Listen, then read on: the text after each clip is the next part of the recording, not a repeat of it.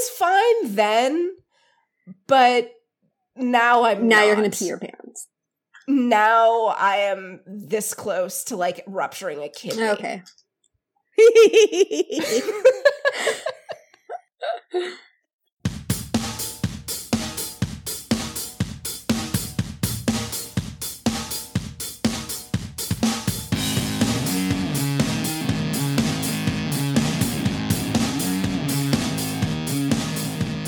Hello, everyone, and welcome to May We Geek Again, episode 57. We are a podcast covering sci-fi shows through the lenses of philosophy and dick jokes.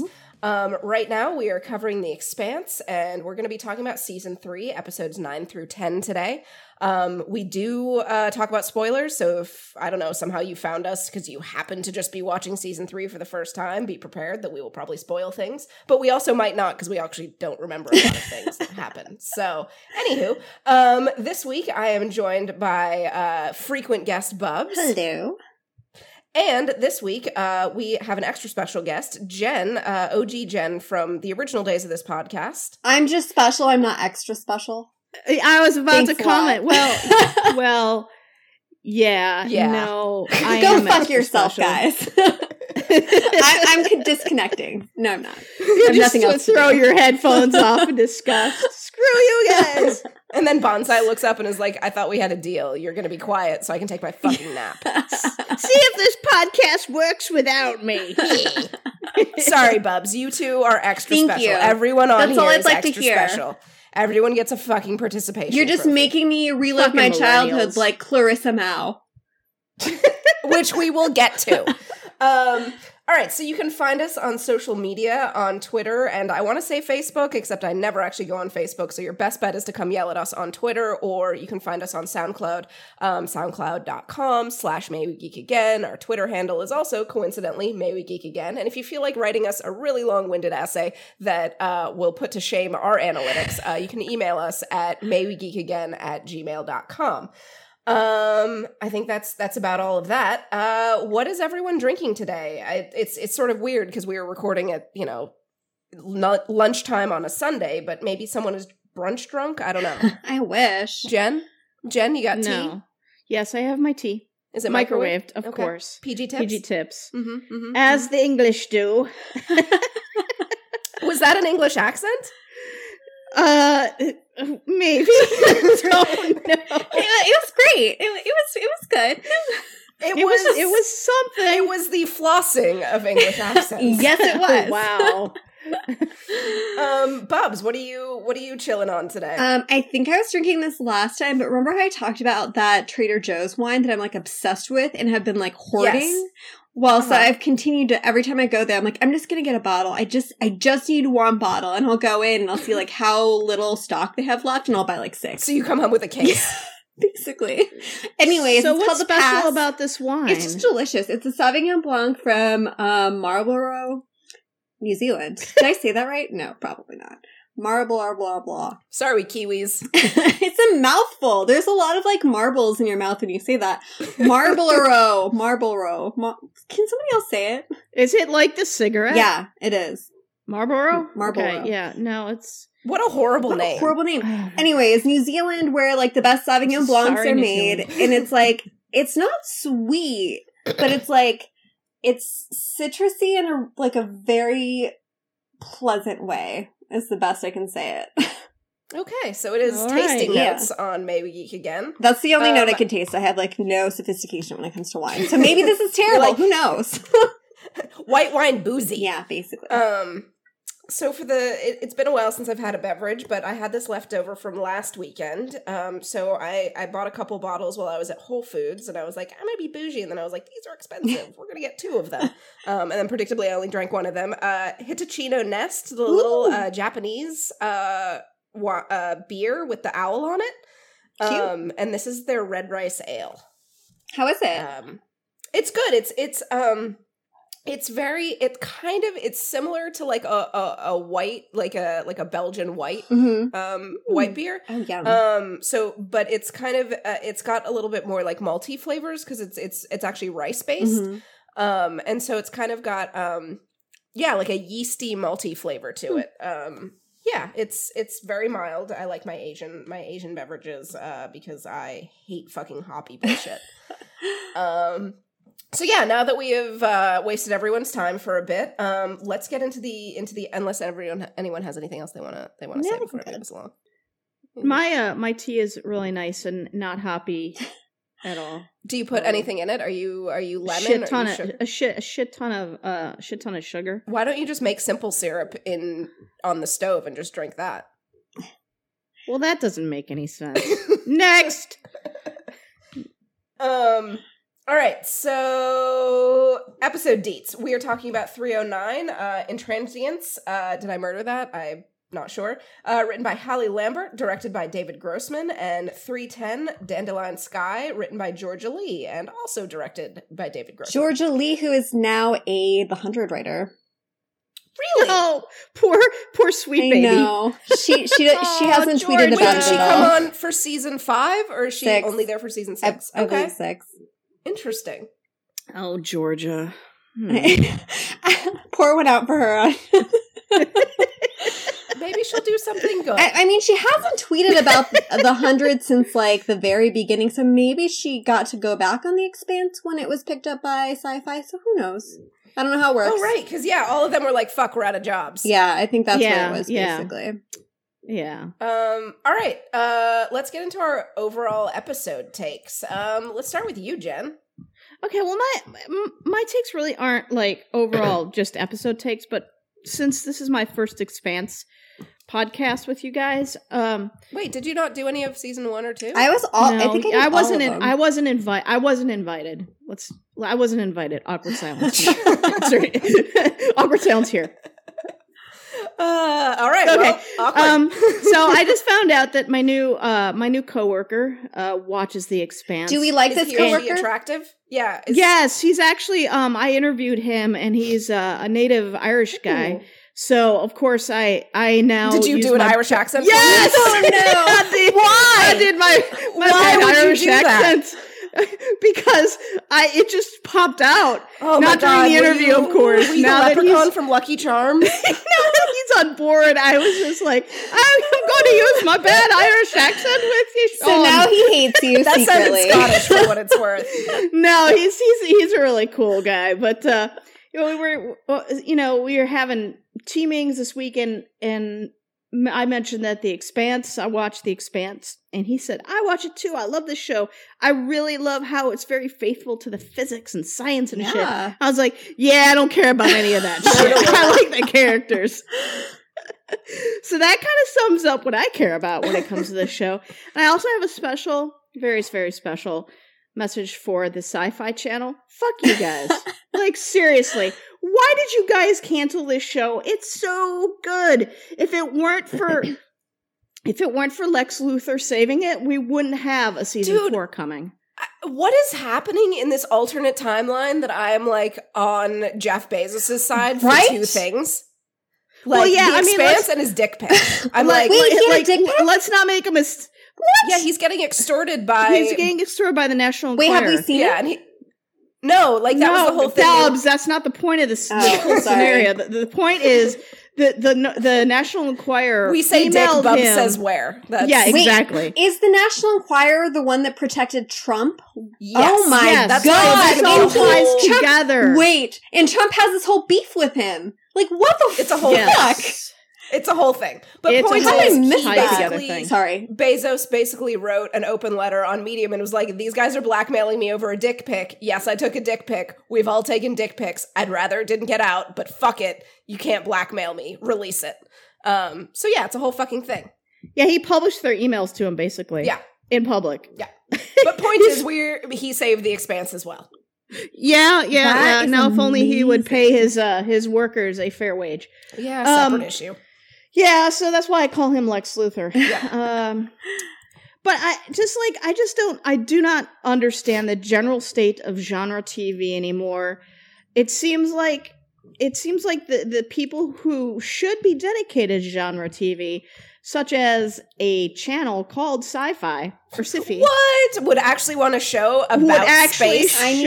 Want a show about space. Guys, have you seen the status of the History Channel? Well, I mean, no, fair. I don't go over there. Aliens. Aliens and Nazis, my two favorite things. I mean, I like the alien stuff. The Nazi stuff, not so much. But yeah, but that's the point. Like, it's unfortunate is what this not sells. false advertisement? I wrote.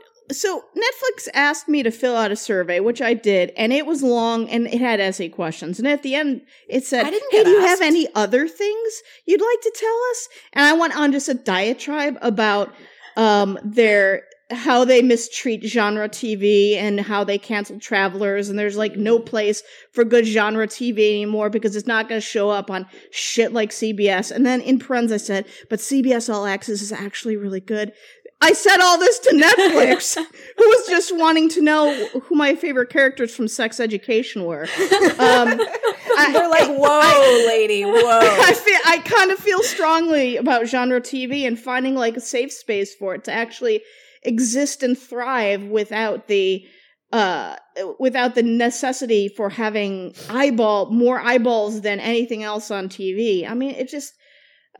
So thank you, Lex Luthor, for saving the show, but it just like TLDR, fuck sci-fi. I wish like you could so when you subscribe, you say like, I want 80% of my subscription to go towards like sci-fi show production and like stuff like that. Like, because it's like, I think we are willing to do Netflix and Hulu and all this stuff. It's like, at what point do we get to like direct where our donations are going? Like, I mean, and 99% of the zombies out there would be like, here, re-up Friends for another year for $30 bazillion an episode. Oh, that's true. Maybe that'd be worse, actually. Yeah.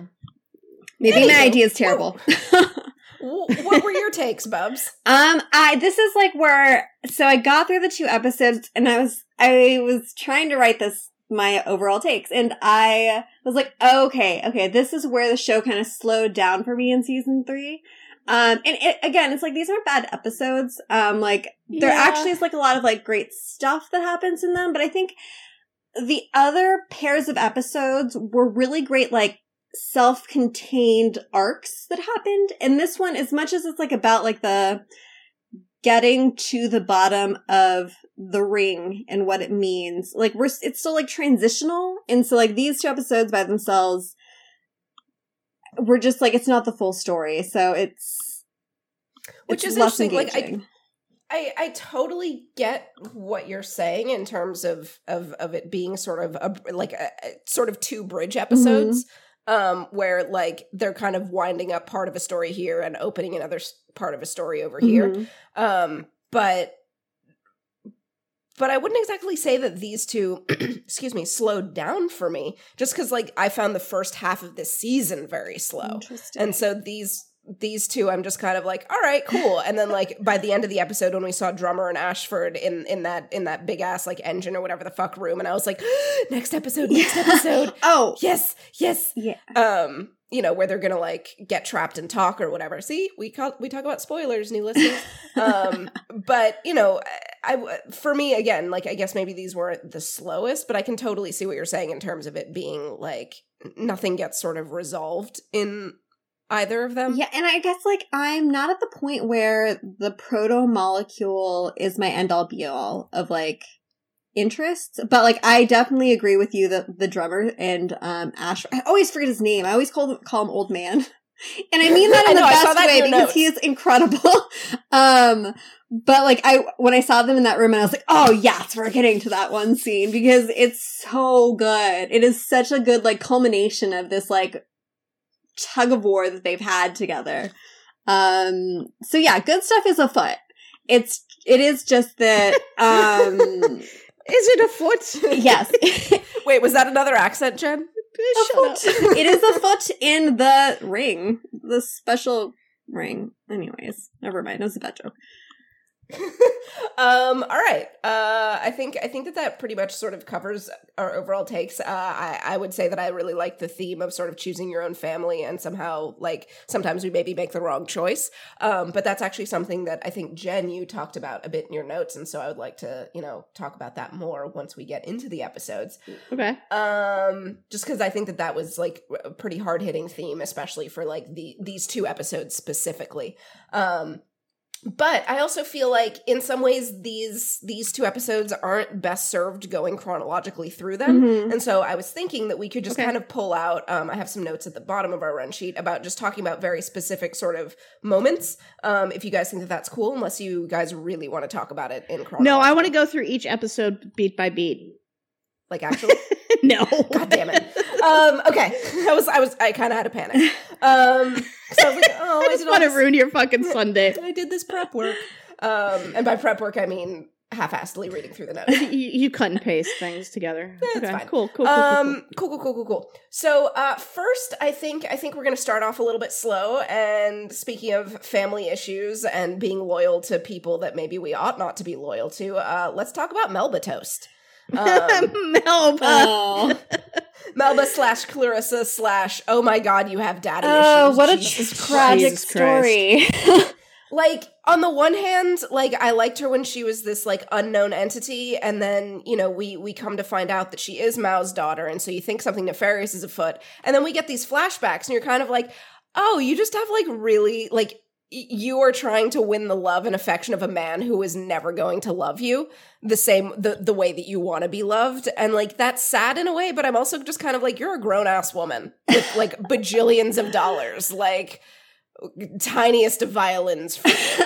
I agree, but at the same time, it's like, I think because Joe, you're an only child, and Jen, your siblings are like so much older than you. I have to say that, like, it was, like, a mind fuck for your parents, like, being compared between siblings and, like, having your parents say stuff like, why don't you like talking to people like your sister? Like, why don't you, like, and, like, so, I mean, I'm not gonna say it was triggering for me, but like, I get it. I get, like, how deep those, like, wounds go where it does kind of skew, like, what is important in your life to the point where you could totally like have these like crusades that you don't even realize how fucked up it is and how yes, you're a grown ass person. Like, you know, the best revenge is living a good life. Like, you know, instead you're kind of just like, oh, I'll show them. And so I get that. And like, I think that like she wants her father's love so much and she, but she's never going to get it. Like, she doesn't understand that no matter what she does, she is not going to be Julie. Julie, as you made in your notes, Julie versus Jewel, like, Jules Pierre Mao, like, she was named after her dad. Yeah. And Clarissa was not. But, like, it's like she can't. She was named after Toast. Her dad was actually a really big fan of Clarissa Explains It All. Oh my god. Like, okay, guys, when you go to a restaurant and you're getting soup and you get that little cracker basket, Melba Toast is the last cracker that you choose, right? I don't even know what a Melba Toast is. See, millennials. That literally makes no sense. I know. But Melba Toast, it was invented for some opera singer, right? Who was trying to lose weight. What? At least that was the You know story. the history of Melba Toast? I think so. Hold on. We're gonna apologies. Apologies, listeners. We're gonna go. Oh yes, here we go. Sorry. It is named after Dame Nellie Melba, the stage name of the Australian opera singer Helen Porter Mitchell. Its name is thought to date from 1897 when the singer was very ill and became a staple of her diet. Blah blah blah blah blah. Peach Melba was a dessert created for her. Okay, so it's bullshit. Like, it's kind of like very, very, very, very, very, very thin sliced toast that is then burnt to a fucking crisp or toasted to a fucking crisp. And so it's a bullshit cracker. Got it. Yeah, it's like a rye cracker type thing. It's just not good. I mean, it's not as bad as the Swedish crackers that are like... But it's similar. I know exactly what you're talking about, and it is on par with those. Is At it? least those have, like, little seeds in it to, like, give it some texture. Anyway, sorry, what were we talking about? Well, I don't know. I went on a carb journey. Yeah. Did you guys actually think Melba's motivations and her backstory was anything? Like, I thought she was I thought she was just a contrivance of the plot. I thought her motivations were shallow. I get the daddy issues, but I didn't really get to see really how deep those rifts were. I didn't understand anything about her aside from this kind of layer of family dramas that I'm like, okay, that we're supposed to infer a lot. Well, You yeah, do have to kind of and in a lot. I mean, I'm kind of like family dramas as a motivation for her, given that her dad is a complete garbage fire. Yeah, makes no sense. I didn't like her background. I didn't like her thrown into the plot. But for some reason, I actually do like this character. I just don't like her motivations. But I think it's more than like, so I think parental relationships can be super fucked up, right? It's like you just want that love so badly. And even though it's like, it's clear as an outsider, like, you know, this relationship is fucked up. Like, it's not your fault. Like, go do something else because, like, it's never going to give you what you want. But she can't believe that. Like, it's like so a part of like who she is. And so, like, if you think about, she idolizes her father and she sees him as he pioneered the proto-molecule and like, you know, he was part of like the whole like discovering it all, and she probably doesn't know all the really shitty things about it and all like the child testing and all that other stuff. So she sees it like, yeah, who knows? We don't know. There's no way to know. Maybe we'll find out eventually. But like she sees it as like Holden is getting all this credit. Her dad was imprisoned for it. Like her dad, like he's not getting any credit for like being part of like the frontier discovery team on it. And so I think it's like she feels like if she avenges him and she clears his name and makes people realize that like he's, you know, he should be credited in part for the protomolecule. I get it from that standpoint that she is trying to do that because she loves him. And she thinks that by doing this, that he'll finally see her. But then there's that line that I want to say that Jen marked down, or maybe it was you, about Julie basically saying like, "Dad's never gonna love you." Yeah, but she says it, but like between having someone say that to you and you believing it, it's like it's a different thing. Like someone can tell you you're never gonna go to the Olympics. But until you never go to the Olympics, you're not gonna depending who you are, like you're gonna believe different things. I guess I side a little bit more with Jen on this. Like, however, I do understand. Like, I appreciate what you were bringing to the table and explaining on this one, Bubs. Mm-hmm. I guess it's just like we weren't shown enough to be able to get the kind of depth that like I would need to see to where I would accept this as like her motivation. I think we really missed like I think the missing piece is like, why does she love him? And I think like my leap is that like, of course you love your parents and like there's like things that happen to my I think I have great parents, but every parent makes mistakes. And so there's things that like happened in my childhood that I'm like, wow, that was super fucked up, and like I went to therapy for it. But like I still love my parents. And like, so I think that like, it would have been helpful to see a more complicated relationship with her father where he does do something nice. Yes, exactly. Because like we got no reason for her to be wanting of his affection because you're like, oh, he's just an asshole. Yeah. Like he is like mean to you. Yeah. And so if she is fighting for that affection and all she ever gets from him is meanness, then I'm like, you're not super bright making good decisions. Now, if he is abusive in the sense that like sometimes he gives her like this affirmation and affection that she's craving, and then other times he's very withholding, then I can see like why she would want to like strive after that and get more of that like good feeling, except we never saw him be anything but an asshole. And this is where I think I'm bringing my own experience to the table, where like my dad has like my dad is a great dad. He's like dedicated so much time and energy into like his kids and like sacrificed so much, etc., etc. But at the same time, like he's a short temper. There's times where he's just like snapped and said like the most heinous things like possible. And like at this point in my life, like he will still like it happens a lot less, obviously. But like he'll say stuff and I'm like, oh God. And I'm just like, I just have to wait until he comes back. He's like, oh my God, I'm so sorry I said that. But like as a kid, I didn't know to like just wait for that. Like I didn't get it yet. So it was like a confusing thing of like, but he loves me, but like he sometimes says really mean things. So like, I think that we didn't get that moment where it's not there, and like Mal I'm like surmising back. that's what it is because I'm like projecting my childhood. And I don't think that that's like necessarily a wrong thing. Like I think that I don't think it's a supposed reach to also infer that. Yeah, but it's also not shown.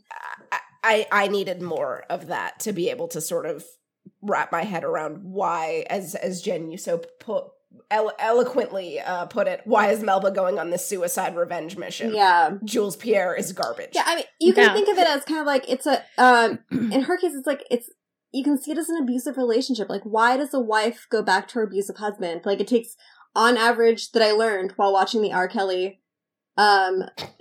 documentary on Lifetime, that on average it takes leaving somebody 6 times until it sticks. So it's like, why do you go back? Like, why does someone who's getting beat up go back? And it's complicated. Like, there is a cycle of abuse. And also, here's one question that I had, though, out of all of that exchange.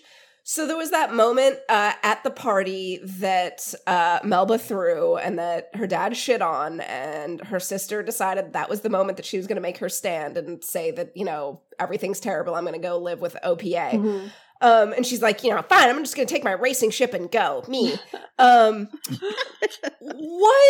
paid for that ship? Like, I kind of want to be like, yo, your dad bought that. Oh, man. Like, you know what I mean? Yeah, he paid for it, but he's not going to say no to Julie. Because Julie's the favorite. But no, that's like she's the youngest. Wait, is Julie the youngest? I think that she is, given the dynamics of the whole situation. situation. I think so. She seems like the oldest. That's actually much worse than for Melba. Sorry. Yeah. Like, you would think that the first would be named after. Yeah, no, I don't know. I just the way the dynamic worked out, and just kind of the way, I don't know. It just, she seemed like the youngest because she was spoiled and given the leeway to do whatever she wanted, even though Jules Pierre was not happy with her decisions.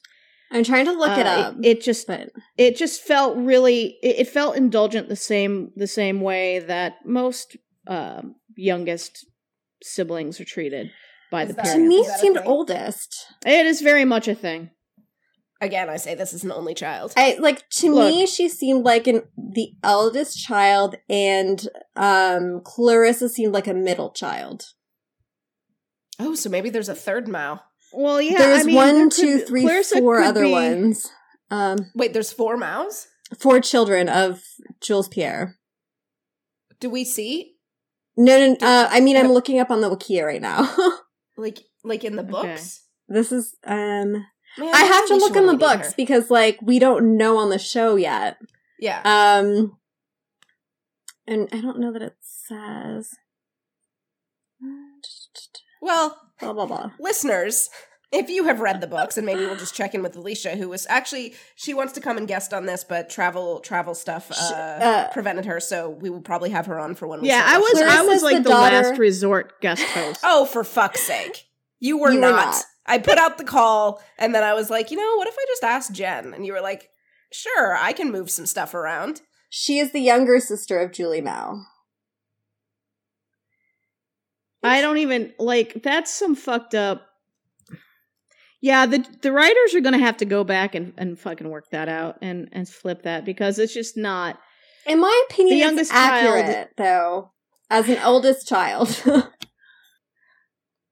Wait, so in the books, Melba / Clarissa, she's the youngest? She's younger than Julie. I'm trying to... Okay.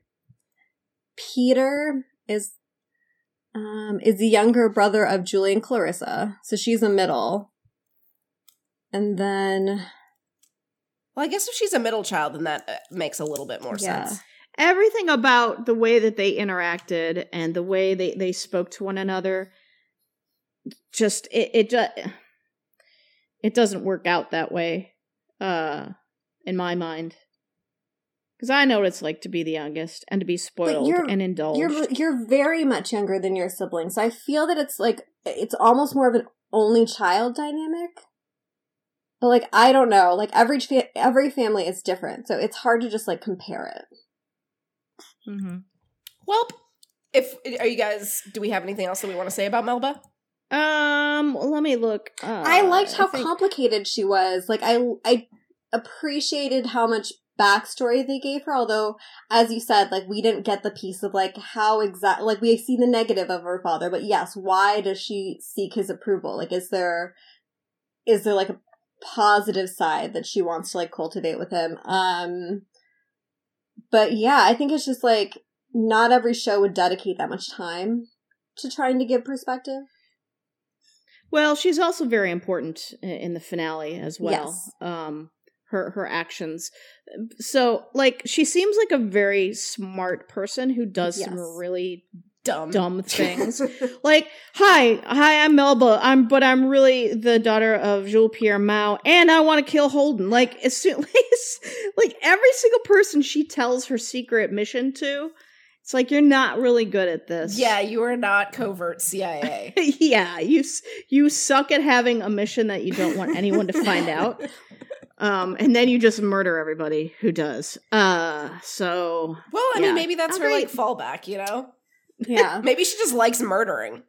I do hope that we get more explanation on this, like, weird drug that she, like, apparently keeps in a cyanide capsule behind her tooth. Like, did she steal it from, like, one of her dad's research? Yeah, I have questions about what that is. It actually kind of reminded me a little bit of in Altered Carbon, the stallion drug that they take, where, like, you, like, Hulk out in rage. Or we're actually watching Runaways right now, so when the girl sort of, like, I love her, ends up with yellow eyes and, like, throws shit. But yeah, I kind of wish that we had more explanation about that. But, you know, what are you gonna do, right? Oh my god. It is the shortest lasting drug on the face of the earth. Right? If I don't kill you in this next 15 seconds, I'm just gonna fall asleep. Right? Like, you just have to run away. Oh my god. Like, that's it. Anyway, do you guys think we're gonna see her in season 4? Or do you think that she's done? I don't know. It's hard to say because, like, I would have never thought that we would have seen Julie again, except we totally got her in flashbacks at the end of season 3. Doesn't she die? Melba? Yeah. No, she doesn't. I thought she died. No, she didn't. No, I just watched the finale yesterday. She didn't die. Wait. Spoilers, Jen. Jeez. Wait, but what happened? Because I thought that, like, she did, like, one last sacrificial thing to make things right. And, like, in doing so... Yeah, she didn't. She got shot, but she got shot in the side. She was fine. Oh, okay. She's shown at the end in a hospital bed, and Anna comes and holds her hand. I must have not been paying attention and just assumed she died. Typical me. That's great. Well, why are you on this podcast about a show? I'm not there yet. Not all of us over-prepare and marathon the show every time we come on a podcast. I want to keep it fresh, so I don't, like, rewatch the episode until, like, right before. Sure. Shut up, Jen. Procrastination. Drink your tea. Okay, what's the next subject? All right. Speaking of shitty parents, let's talk about Anna. Wow! How dare you? Wait, why? She's not a great family woman. No, her ambitions, but, like, here's the thing. Outweigh everything else. It's fine that she does not, like, that she is not good with family, but that also means know yourself well enough to know that, like, maybe you shouldn't have started a family. Yeah. Like, that's not, you know. And, like, well, I mean, that's kind of the running theme throughout the show is, like, family isn't all that great, maybe? Or, like, the family that you feel obligated to. Well, yeah, I think a lot about the show is about obligation. A marriage isn't kind of the flip side isn't, like, your default family. Like, she did. That was her found family to an extent. That she decided to unfind? I guess. Like, not great with the kids. Apparently not great at being a minister. Well, no, she's really good at being a minister. She's just not really good at being distracted from something that really interests her.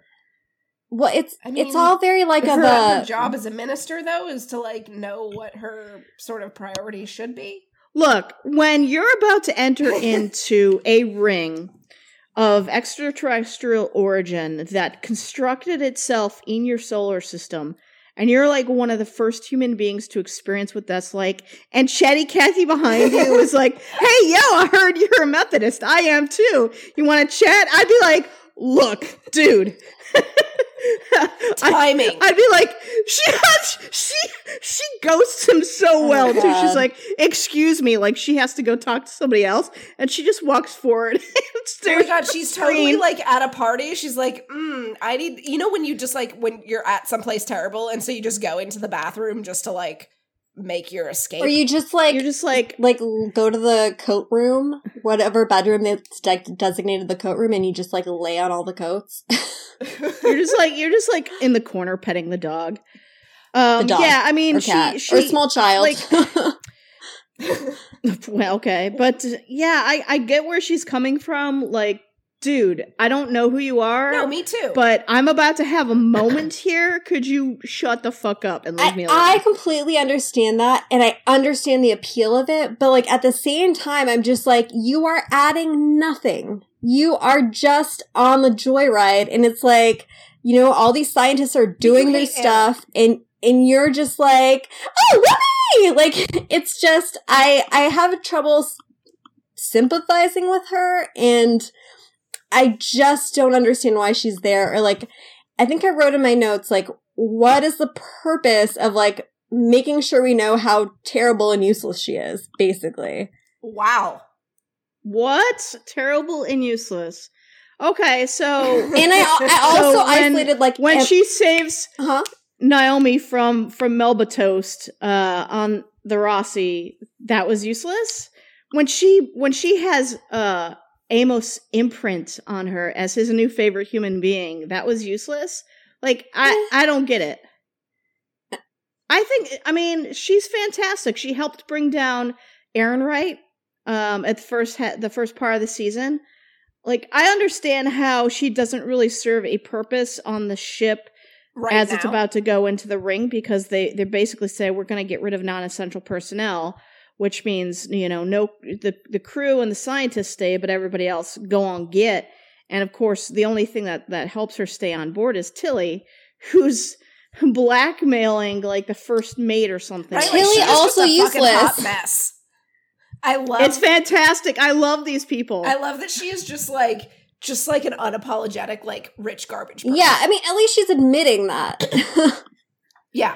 I guess, like, yes, Anna has been in the right place at the right time, and I guess you could say the same for Holden, et cetera, et cetera. It's just, I don't know. And I wrote in my notes, is this, like, internalized misogyny? I don't know. I don't like her, though. And in this stretch of episodes, you're right. There's, like, more that happens in her story. The whole Ehrenreich thing, though, she was kind of, like, super useless until she got a message from Christian, right? And that's it. That's the part she played. Well, she was the angel on the shoulder of the, I don't know who you call the head of the UN. Well, she was successful up until that point. I mean, with Esteban? Who knows what more damage Ehrenreich could have done if she weren't there? And then, I mean, we can't make light of her revealing to that guy, the head of the UN, Christian's message about Ehrenreich's treason. So she's very, very important, I think. I just don't think she doesn't have a job that we find useful in society in general.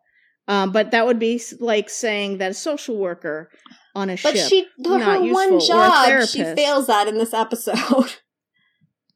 Well, because I don't think that is her I don't think that's her chosen profession. I think she would much rather be a spectator, be a scientist or an explorer or somebody who's figuring shit out.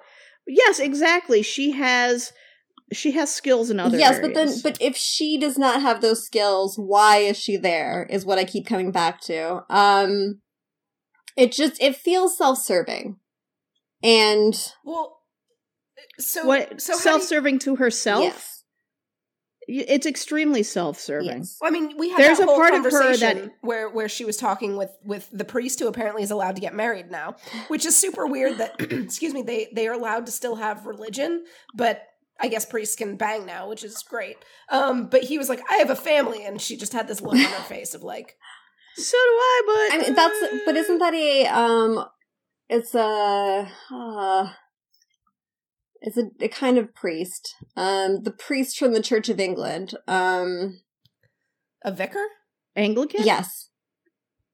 But to which one, Bubs? The Anglican, I believe. Oh. They can marry. Yeah, there are priests that can marry that Do are they outside wear the the Catholic collar, Church. though? Yeah, they do. Yes, they do. It's like- super confusing. They're not You're like, so are you one of the priests that fuck or not? It's well, I mean, they got us a package deal when the king was like, I need a divorce. I will change the religion to whoever says I can do the divorcing.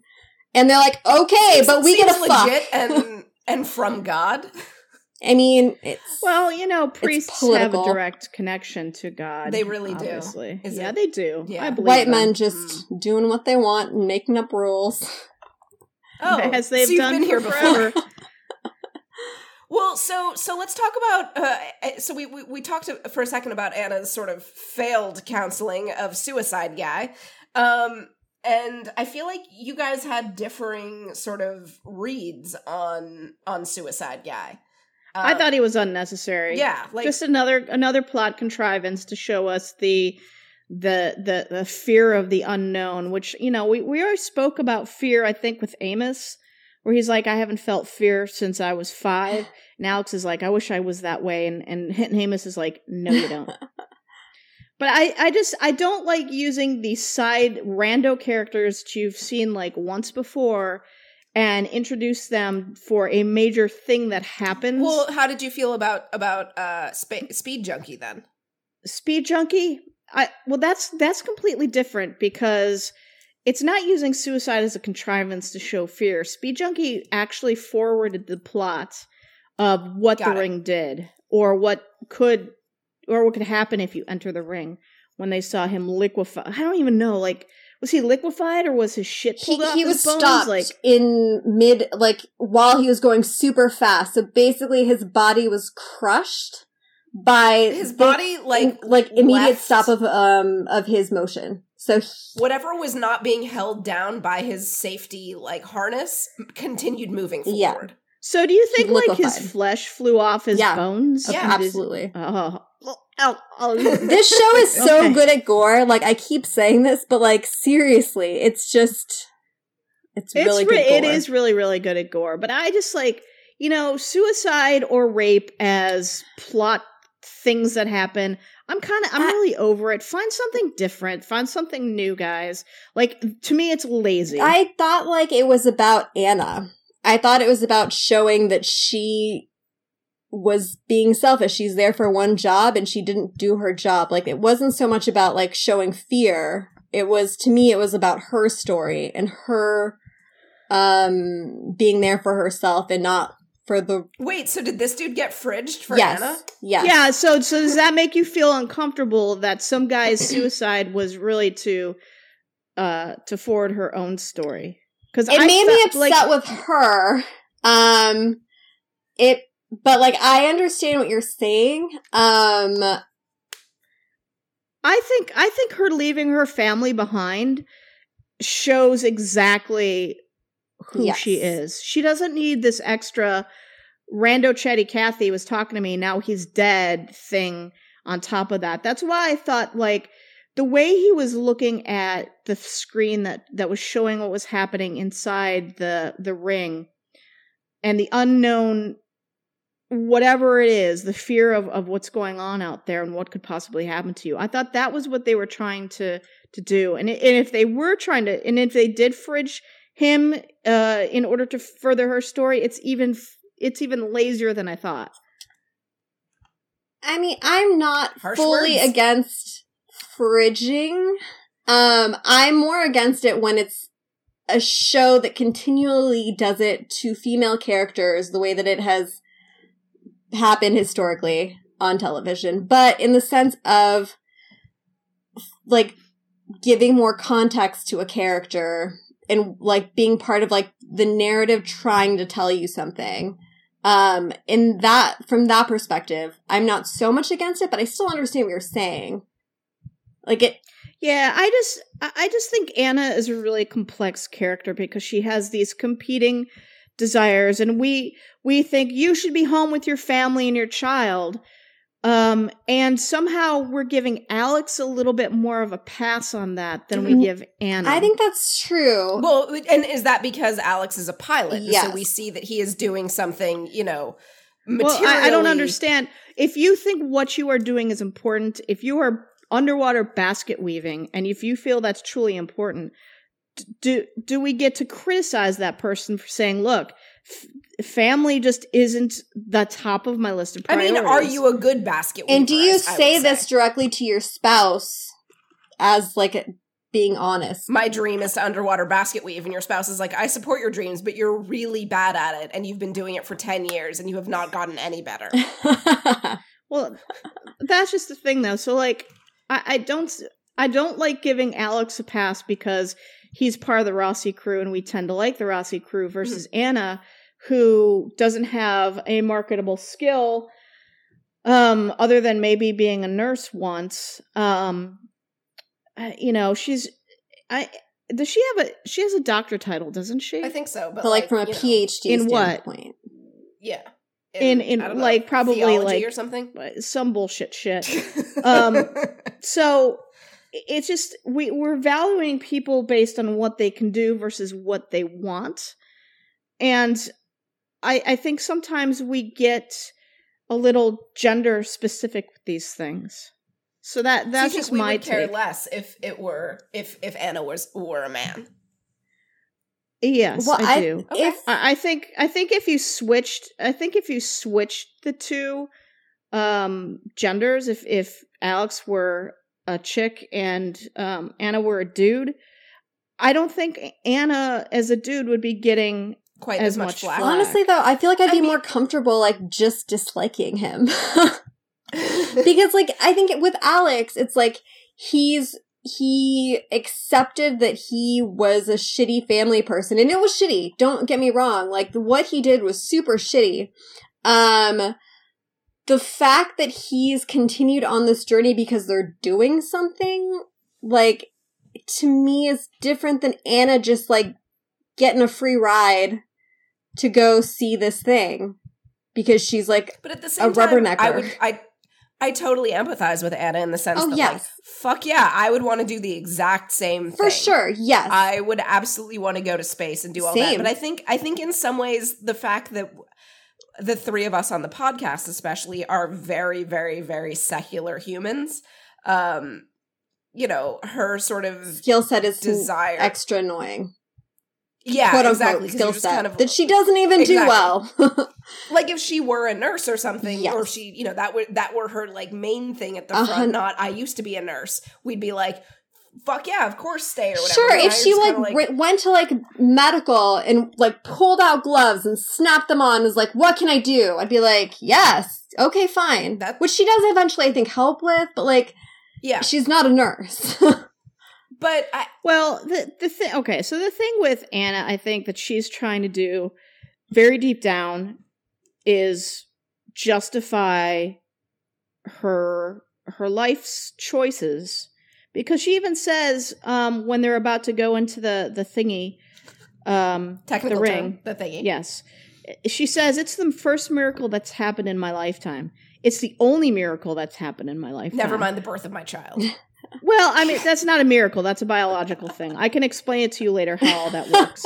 But wait, what? She's looking to justify her belief and her life's dedication to the supernatural. But she doesn't need to be on the front line of it. It's still going to happen. Of Christianity. And she's going to find out about it. But like her... But even Tilly says it's different. Tilly's like, yeah, it's completely different though when you're watching it on a screen versus experiencing it firsthand. But that's like the privilege of a rich person whose mommy got her a job. Exactly. I'm not saying like this is justifiable from that perspective, like from a utilitarian, you are useful, therefore you belong here's perspective. But you two know that any of the three of us, shit skills for space that we have, we would be first in line to be like, hey, yo, can you get me? Can you get me on this ship too? Since you're like blackmailing the dude, can you get me a how wide is this blackmail net? Is it a blackmail package? Like, can I, like, me and my friends, can we just, like, stay on board and, like, hang? Because you want to experience that firsthand. Anna wants to see the face of God, and this is her only chance that she'll ever have in her lifetime. I mean, to be... Are we surprised? And Anna, sorry to tell you, this ain't it. It's not Holden. I mean... Yeah. I just don't dislike her as much as you do, Bubs. I think it's probably because of the actress, and it's probably because of her actions at the beginning of the season, and then later on when shit starts to go down on the Rossi and on the Behemoth. And I kind of almost wonder if that's sort of one of the other things that we've sort of been talking about in terms of making the wrong sort of familial choice. In terms of her, like, sort of having the clergy as her sort of family that she sort of forced herself into, in a way. And then sort of realizing that, like, I mean, yes, she's good at it. She's good at talking to people, but she is also... She is, though. So her failure with Nemirov, don't you think I that... love that you know all of these names, because I you, like, look 'em up. recently rewatched. Yeah, like, well, guy no, who kills I had to himself. look him up because I didn't remember his name exactly, so I did have to look it up. But, like, so her failure with Nemirov translates later into her success with Melba. Yeah. Because she does counsel Melba, and she does stop Amos from killing Melba, and she spends time with her as somebody who will listen to her and who isn't going to be judgmental the way everybody else is. She doesn't pose a threat to her. So I think that she does serve a purpose, just not with the person that we didn't care about anyway. That's fair. I think there was also, I can't remember whose notes had a note about just being surprised that religion was a thing. Well, yeah, that was my well, actually. Oh, sorry.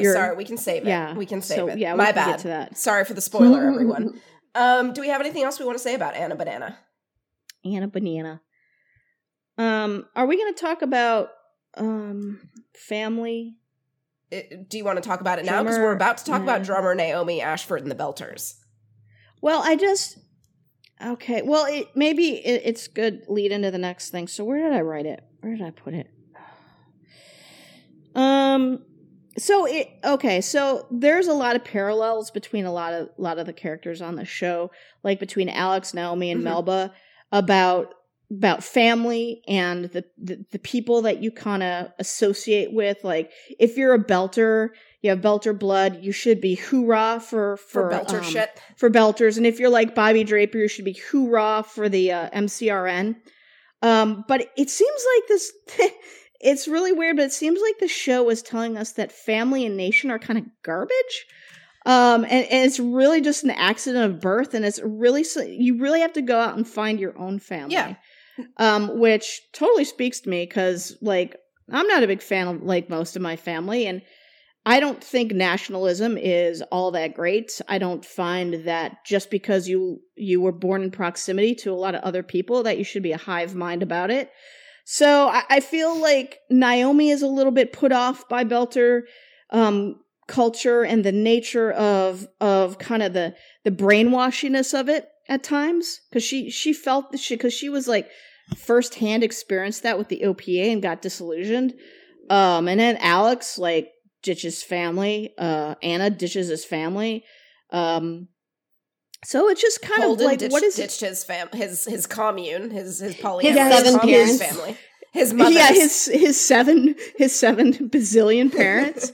So it's just, I'm a big sucker for found family. I love it, but it's just like, I just don't know what the issues that the authors of this had with their family, that this is such a prominent theme. Who did hurt you? I mean, I think what we definitely saw with Naomi, especially in reaction to Drummer's speech, which on the one hand, as you're watching it, like, it is a moving speech. It is amazing to see, because Drummer, like, gets everyone behind her and all that sort of stuff. But then at the same time, we cut away to Naomi's face and see, just this sort of, like, this moment where you get to see all of it click in her mind, all of these sort of doubts that she had been having about being on the ship and with, quote unquote, her people, and sort of realizing that, like, her people are actually on the Rossi.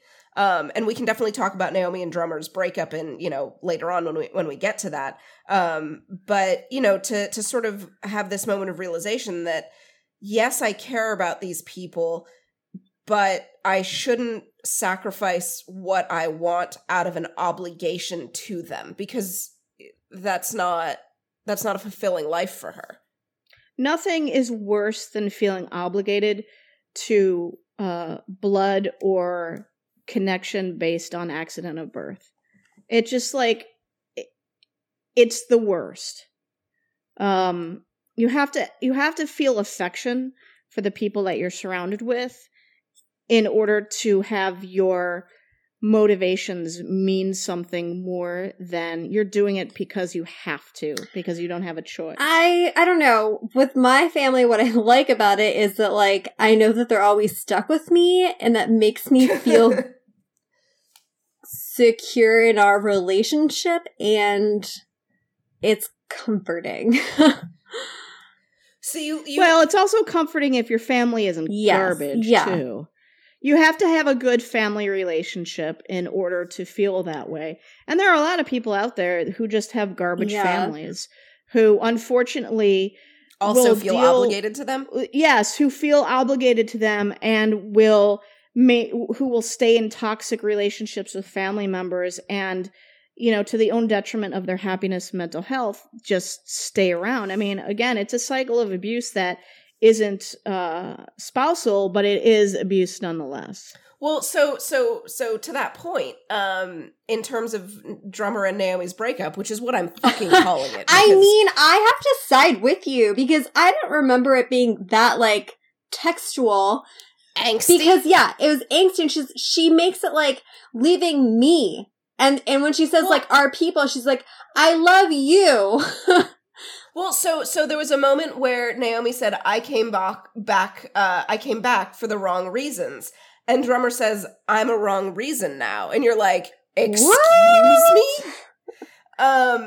Which, fine, we'll say that they're quote unquote friends, even though that for real felt like a breakup. Though later on in the rest of the season, it kind of got to the point where I was sort of accepting that Naomi knows that Drummer has feelings for her, but right now they're platonic because, like, Drummer was totally, like, third wheeling with Naomi and Holden, but never mind all that.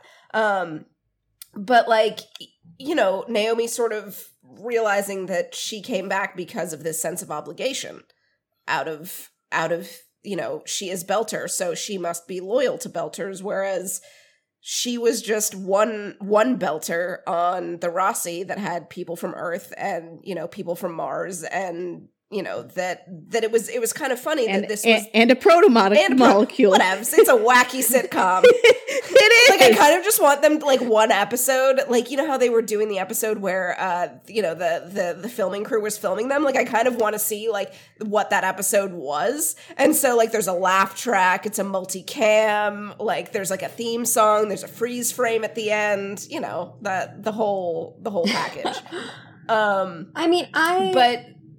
Go ahead. I just, like, to me, I didn't, the message wasn't, like, about found family. It was about, like, I think that the way I saw it was that where Naomi feels that she can be most loyal to her Belter family is on the Rocinante, playing the role that she's so good at with, the rest of her team. So you think that she's still loyal and that they are still her family? I think this they're still is her the best way that she can yes, serve them. I feel like they're still her family, and she, like she said, she loves them and Drummer, and will always love them. And and I think it's about, like, it's not about cutting the ties and just making your own path. It's about, like, honoring those ties and like, this does not count with, like, abusive relationship or anything like that. That shit's fucking, like, dump that down the toilet, and it's not fair to people who have dealt with that. But from the sense that the family that she grew up with and nurtured her in a sense, she does best by them by doing what she does best. And I think it's, like, seeing beyond, like, the lines where it's, like, being friends with Gunny, like, and Gunny being friends with them, and it's not, like, they're all, it's, like, cutting down the walls between, like, the Martians, the Belters, the Earth, the UN, and, you know, it's like they're slowly realizing that the real thing that they're all fighting against is not each other. It's like, it was the friends we saving made along the humanity, way. etc. together. And, like, the best they can do it is together. So, like, I don't know if that made any sense. I feel like I just, like, went in bloops, but I don't think that that's at the top of her mind and her motivation, because you see twice in this season where she feels out of place and not wanted. First time on the Rousey, after everybody finds out that she gave the protomonocle to Fred Johnson, who, does anyone ever just call him Fred? Right? Because they're always like, Fred Johnson, Fred Johnson. Like, I just, like, are they like, no, not that Fred Johnson. Not Fred Matthews, Fred Johnson, the guy on the Tycho. You thought I was talking about Fred Matthews? Oh, no, not no, him. No, I would not. No, Fred he would know what Johnson. to do with the protomolecule, but no, Fred Johnson, the guy on Tycho. I feel like so after that, she was like, ugh, this is awkward with everybody on the Rousey. Until a little bit of her backstory was revealed, and Holden kind of forgave her, but the rift with Amos still exists. And then when she was back on Behemoth, she just never felt like she was comfortable. Like, she didn't feel like she fit in. And I think that I think that she understood that she couldn't stay, because she had to be back with who she felt most comfortable with, even after what she had done to them by lying to them and what she did with the protomolecule. So to me, that was kind of like, that's a very interesting issue for Naomi, because she just doesn't fit in very well with Belter. She doesn't talk like them. Her accent was stronger in the first few episodes when she went back there, but yeah. But she doesn't have the same patois. She doesn't say me instead of I. Yeah. She doesn't have, like, kind of the shortened, shortcutted speech like they do with some of the things that they say, and she doesn't have their accent really. So I feel like she is a person who doesn't feel very connected to her people. She might even feel a little taken advantage of, because it seems like her time in the OPA ended very badly. I think we're equating the OPA to her people when it's her people and then the OPA. So I do think that there's, like, a difference between the two of them.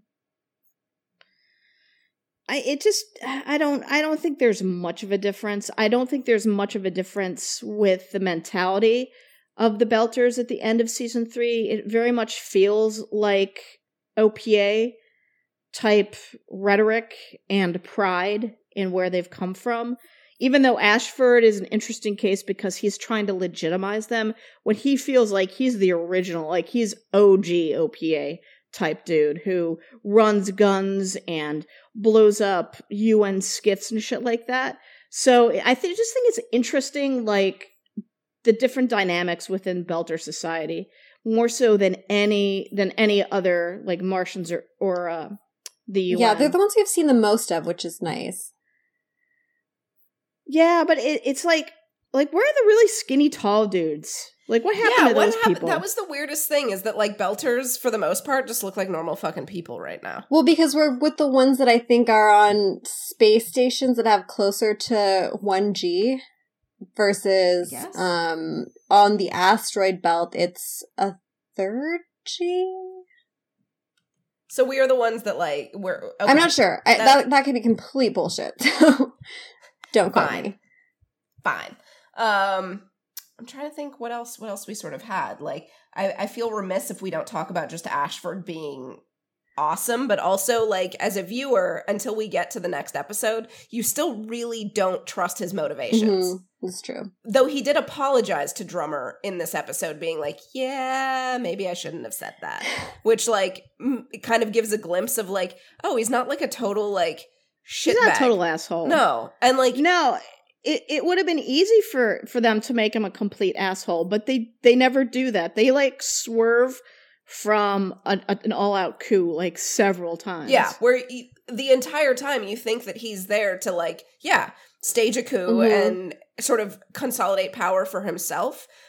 But time and time again, despite us as the viewer sort of expecting this thing to happen, he genuinely is trying to work for the Belters, not himself. Yeah. And that means, and that's kind of weird in that it means like, I think, who was it? Was it Drummer that said something like adopting the behaviors or dress of your enemy makes you weaker or like your enemy or something like that? Like she's very kind of old school. We shouldn't have uniforms. Yeah. We're Belters. We're not like the Inners.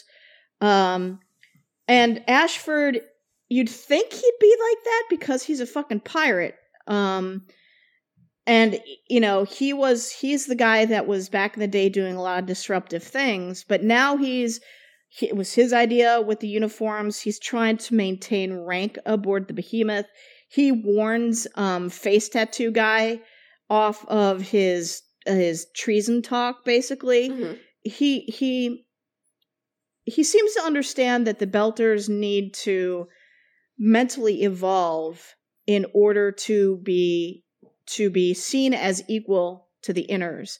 And if that means wearing uniforms and adopting some of the inner traditions and cultures, which, you know, y'all came from the same place, you know, I just love that guy. He's so much. He's great. He's so great. And he does, like, Strathern's his last name, right? Yeah, David Strathern. Yeah, like, does an amazing job at playing that sort of, like, at first we don't really trust him, but he's so charismatic. And then we kind of get to the point where you're like, okay, like, he's not a bad guy. He is an effective guy. I forgot that that we didn't know at this point that he wasn't a bad guy, because I just remember, like, the next episode and that whole scene. And so this episode I was like, yeah. But then, like, that scene where, Drummer's like, oh yeah, I'm sure that, like, when I was gone, you told them, like, don't challenge me, blah, blah, blah, blah, blah. And I'm like, oh my god, he did. So I forgot that we were definitely in a state of mind to think that he was still, like, about to start shit. Potentially nefarious. Yes. Yeah, I mean, we see throughout, like, you know, these couple episodes and beyond that he's never doing anything from bad intent. He's trying, even at the end when he's trying to stop our little Rossi crew from what they're trying to do, he thinks what he's doing is right and the way to save humanity. So it's not like he's not power playing out of sense of ego or narcissism. Yeah. He's always like, he never takes advantage of anything, of any situation until he's absolutely called to do so. So I think I appreciate how they developed his character. I think he was one of the best additions to season 3. I mean, I so hope he's back in season 4 because he's fantastic. And Anna, I see you're in your notes. Man, I hope Anna. Yeah, I like Anna. She brings a different perspective to the table that isn't. She's not political. She's not. I also just love Elizabeth Mitchell. Like, I've always loved her in everything. She's a very good actress. I really like her. And then if I just can get, like, the Anna and Amos dynamic back on my screen, I'm fine with that. like Anna has completely replaced Naomi for Amos right now. I don't think Naomi and Amos are ever going to get back on the same page. I think they will. What is the point of that journey? I don't know. See, the thing is, like, there were 2 times where he had the opportunity to reach out an olive branch to Naomi, and he didn't take it. So I'm like, ugh, this is awkward. And you know how he's just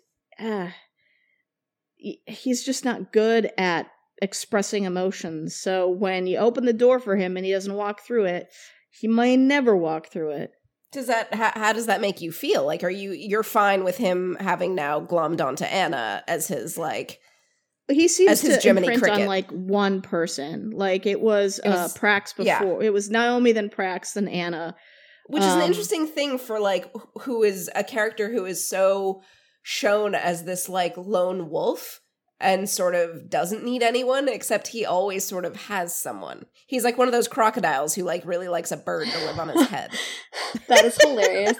I think he knows, like, he's self-aware. He, like, understands that there's something about him missing. And I think, like, his memory of, like, who he was before whatever happened to him happened is what drives him to make sure that he has somebody who's going to help him make better decisions. And I think with Naomi, he needs her to prove that she's able to be that person again. And until that he can empirically see in front of him that she is trustworthy again in the sense of being a moral compass, because that's the issue. It's not that she so much betrayed him. It's that she stopped being who he thought she was. And the whole point of the relationship was that she was his moral compass. He needed that from her. Yeah, and he yeah. It's a really interesting point. And so he needs to see it. He can't just forgive. He needs proof that she is able to be that person again. And I think, like, from just, like, a general sense, like, he's not gonna, like, make things hard for her or, like, just hate her. It's not that. Like, it's just that close relationship where he looked to her before he did anything. Like, it doesn't exist because she is no longer that person that he thought she was. I think that that's a really interesting sort of differentiation that you're making in terms of Amos's sort of motivation, because the rest of us would see it as, like, she betrayed me. Mm-hmm. Like, I can't trust her because she did this thing to me. And it's less about that with Amos and more about she served sort of a grander purpose in his mm-hmm. life. And so he can't trust that about her right now. Yeah, because and I think that also would make forgiveness a little bit easier as well, because it's not personal for him necessarily. Because we've never seen him to show pride. Like, he's never pridefully lashed out at anybody. So it's not about the fact that she betrayed him, or it's more than that, I think. Her judgment in his eyes was compromised. Interesting. Is there anything that we want to say more about the Belter situation? I don't know, Joe. Is there? I don't know. I didn't want to, like, move people along too quickly. I get yelled at when I moderate because people are like, yeah, we have more to say. And I'm like, well, fine, say it. I don't know. No, I'm good. All right. I just want to make sure. No last words. I'm trying to look through here. We love... wait, Jen, sorry. This is my question. Oh, okay. Okay. So you are not a fan, then, of Drummer's battle speech? I thought it was great, but I saw it also from Naomi's perspective. The thing that I didn't like about it, that it was making a hero out of a dumb kid who slingshot his ass into liquefaction into the ring. Is it slingshot or slingshotted? Slingshotted his ass into the... It's like, I hate the propensity for people to like lionize somebody who did something that was really kind of dumb. That was really fucking dumb for really fucking bad reasons. What, but love isn't a good enough reason for you, Jen? Look, you saw. Look, you saw his girlfriend back on Sirius Station. She was like not. She was quality. Like a 7.5. We don't know what they were working with there. Right, all we saw was her face. So also, like, his brother's body was like, why was he wearing a thong? A, B, like, yeah, of course you can't compete with that. Limited underwear resources, Bubs. Yeah. There's really no way he's gonna compete with his brother was hotter. Sorry. Yeah, even in his little banana hammock. I don't know. It's just like I kind of steer away from these hype people up speeches. Now, like, I don't know. I just don't.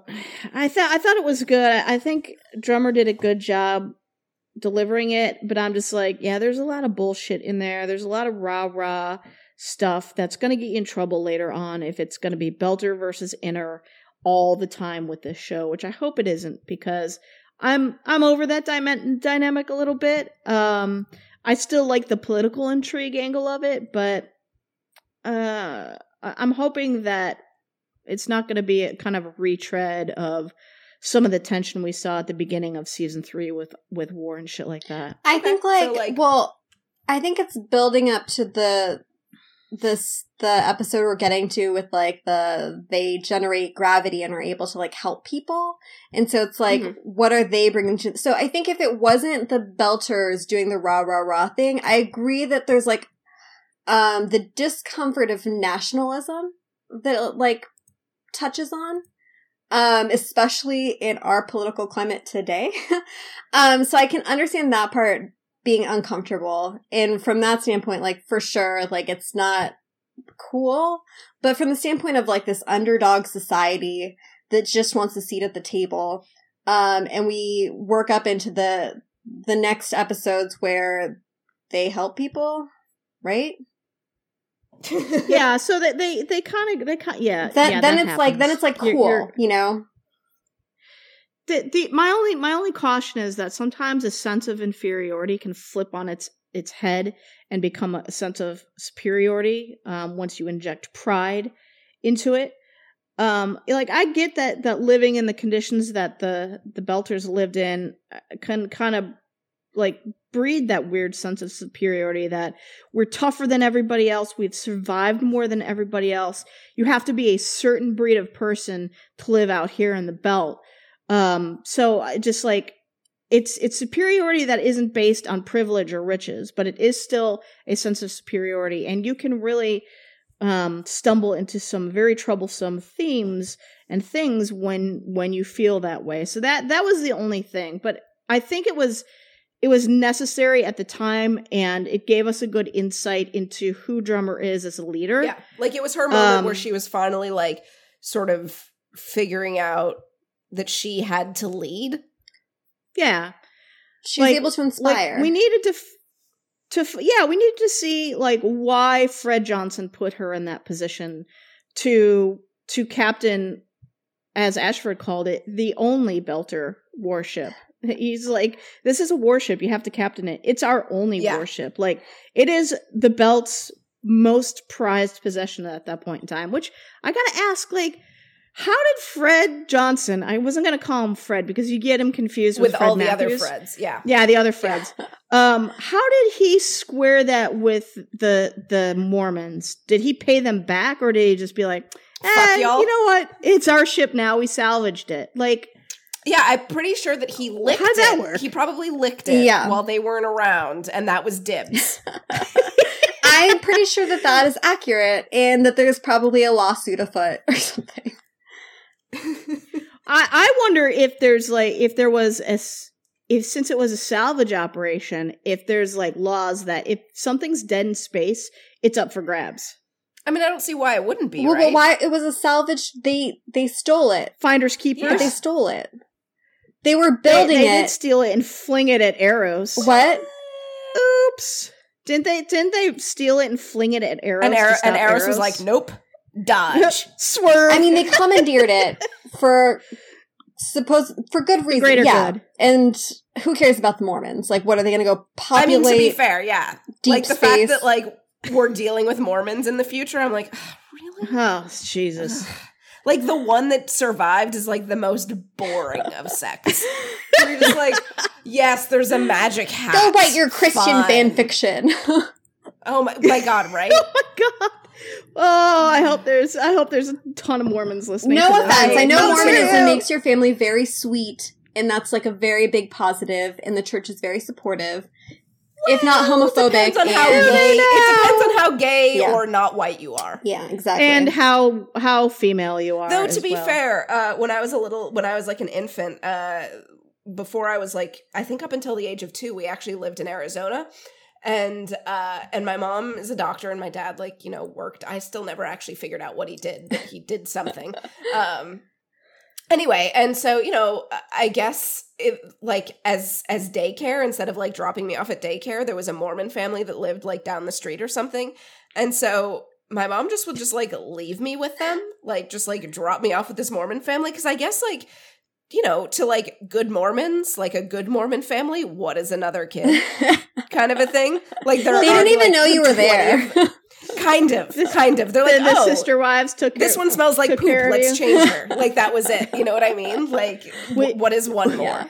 Which sister wives' child is this? Kind of. Or, you know, it's like when that one tiger, like, lost its, like, babies or whatever, and then there were little piglet orphans, and so they, like, dressed them up as little tiger cubs and, like, left them with a you know, predator cat. Did this happen in China? Was like, probably. You know, and you're just like, well, fine, you know, whatever. I've got these boobs full of milk. Let's do this. I am basically David Attenborough. They have called me for Planet Earth 3. Oh, good. I breaking news on this podcast. I wasn't actually supposed to talk about it, but this is my next career journey. I'm so happy for you. Thank you. All right. Do you guys need a break, or do you want to keep on moving on? We can keep on moving on. I'm fine. All right.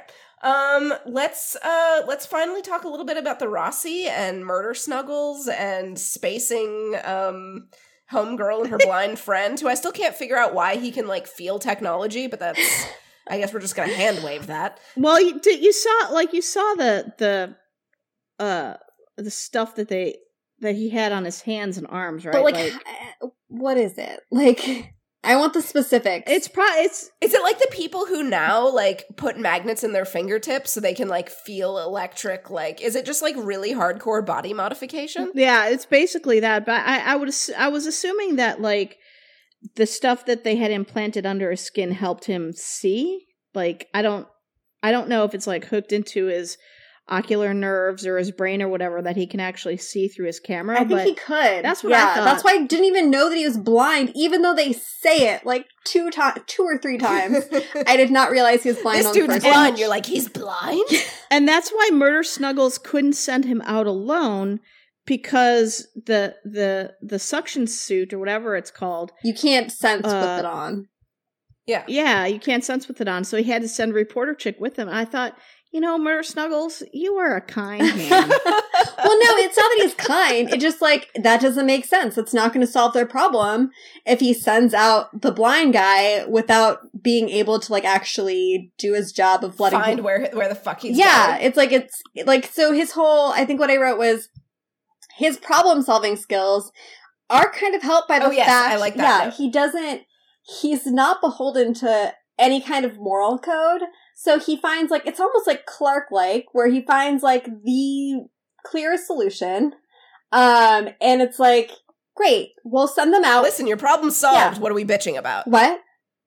Like, the problem is solved. What are you bitching about? Exactly. Like, we need to tell the people that we didn't do anything, but we can't tell them because our comms are fucked up because of this asshole. So this asshole and his little friend are going to go tell them that we didn't do it. And that's, like, that solves the problem. So, like... But also, it's also sort of, in some ways, too forced rationality, because you're like, you think they're gonna help you now? Yeah. Like, I kind of wanted them to, like, pin a note to their suit, you know? Like, on the back or somewhere that they couldn't reach to, like, rip it off and just, you know, please open... To only be opened by someone official. You know, just to, I don't know, like, have proof of it or something, because it's a lot of faith to put into two people who probably hate you right now. Well, that's what did he say? He's like, I was gentle. I was gentle. I was being gentle, which, yeah, I guess. In Murder Snuggles' vocabulary, he let them live. While just having them, like, pay back by, like, fixing the trying to help fix the problem. He's basically, like, he is totally Lenny, but, like, not dumb. If that makes Lenny? Sense. From Of Mice and Men. Oh, I don't remember that at all. Who, like oopsie doodle murders people. Oh, oops. And puppies and stuff. And you're like, well, what are you gonna do? I've just got these big meat hands. I just, you know, crush things. What are you gonna do? It's not, you know, he thinks he's doing a good job. Yeah. Though we did get some like him. a little bit of humor, which as we're moving into sort of the Miller issue of they're surprisingly funny with Holden and his hallucinations. Yeah. Without making it laugh at, oh, haha, let's laugh at the guy who's hallucinating. Yeah. They sort of walk this really interesting line of Holden being super mad that Miller is not there right now. Yeah. And when he's talking with Alex, then he slams the door and you just hear a shout Miller. of Miller! Miller! I agree. I liked how they did that for sure, because it's you know that Miller is real, and his friends are doing their best to be supportive friends, even though they think that he might be crazy. So it's this, if you have a loved one who's maybe a little bit crazy, it's still done nicely, and that they're being supportive, and the humor is really in the way that everything is revealed, and not so much making fun of anybody. So I thought that was nice. Yeah. Yeah. Shit, what else did we have? Holden gets the benefit of the doubt from a lot of people. Right? Though I feel we're really, especially with the next part where he does decide to just, fucking leave and go out into space with his, hallucination Miller and go to... Is it a planet? How big is this thing? It's small. Not a planet. It's very small. So I'm confused then, because Miller was saying that, this is an entire civilization. Why does a civilization have to look like ours? I mean, I guess I just kind of pictured it would be bigger. No offense. I don't know. I don't mean to be sizist. I think it's from another civilization, but I don't know if it's all of it. If the civilization existed in there, because then that civilization would exist within that station inside the orb or whatever they're in. So I thought it was maybe an artifact of that civilization. I thought it was the messenger / AI tech from this civilization that they sent out to try to solve this problem that they have. Yeah, I feel all of this was kind of, we didn't get enough. Well, we are the amoeba to Mozart, so what are we supposed to do with that? That's fair. Okay, maybe it is part of the civilization, but housed inside... I kind of want to ask Alicia and just be so listen, are we going to get Murder Snuggles' actual backstory in the books, therefore on the TV show, or do we actually get a real explanation for all of this? Because I feel they're being a little cagey and trying to build mystery, but I'm also just kind of shut the fuck up, Sarah McLachlan, and tell me what's actually happening. Well, I kind of like where they're going with it, because apparently something has killed off this civilization, and they were so scared that they would burn entire solar systems out to avoid getting killed or to cut off access. I don't know exactly what the reason was to just destroy complete galaxies to avoid whomever was coming after them. But the station itself is a records room, so it could be that the civilization is just one entity or a number of things connected together to form a civilization. They could be super, super small little cellular things, but the protomolecule doesn't know what happened to its creators, right? Yeah. So that's why it's going to the records room. So, I have a question. Okay. What? The protomolecule seems really, really, really, really extra. If its whole thing was just to come to our solar system to build a ring that would create an entryway into this orb, why didn't it just do that from the very beginning? Why did it go and kill a bunch of people and then overtake Eros and fling itself into Venus, then pull down the Arbogast, and then come out of Venus like a big old octopus pimple thing, and then go all the way out to Uranus, and then start to build this ring? Why didn't it just be you know what, we're just going to build a ring out here? Well, they need materials. And cut out all that shit. They need materials, but then also because he really liked Miller's hat. Yeah. That's true. I mean, Yeah, no. I just like I need somebody to explain to me why the protomolecule did all of that shit. All of that just to build a ring so they could I guess travel to this particular solar system.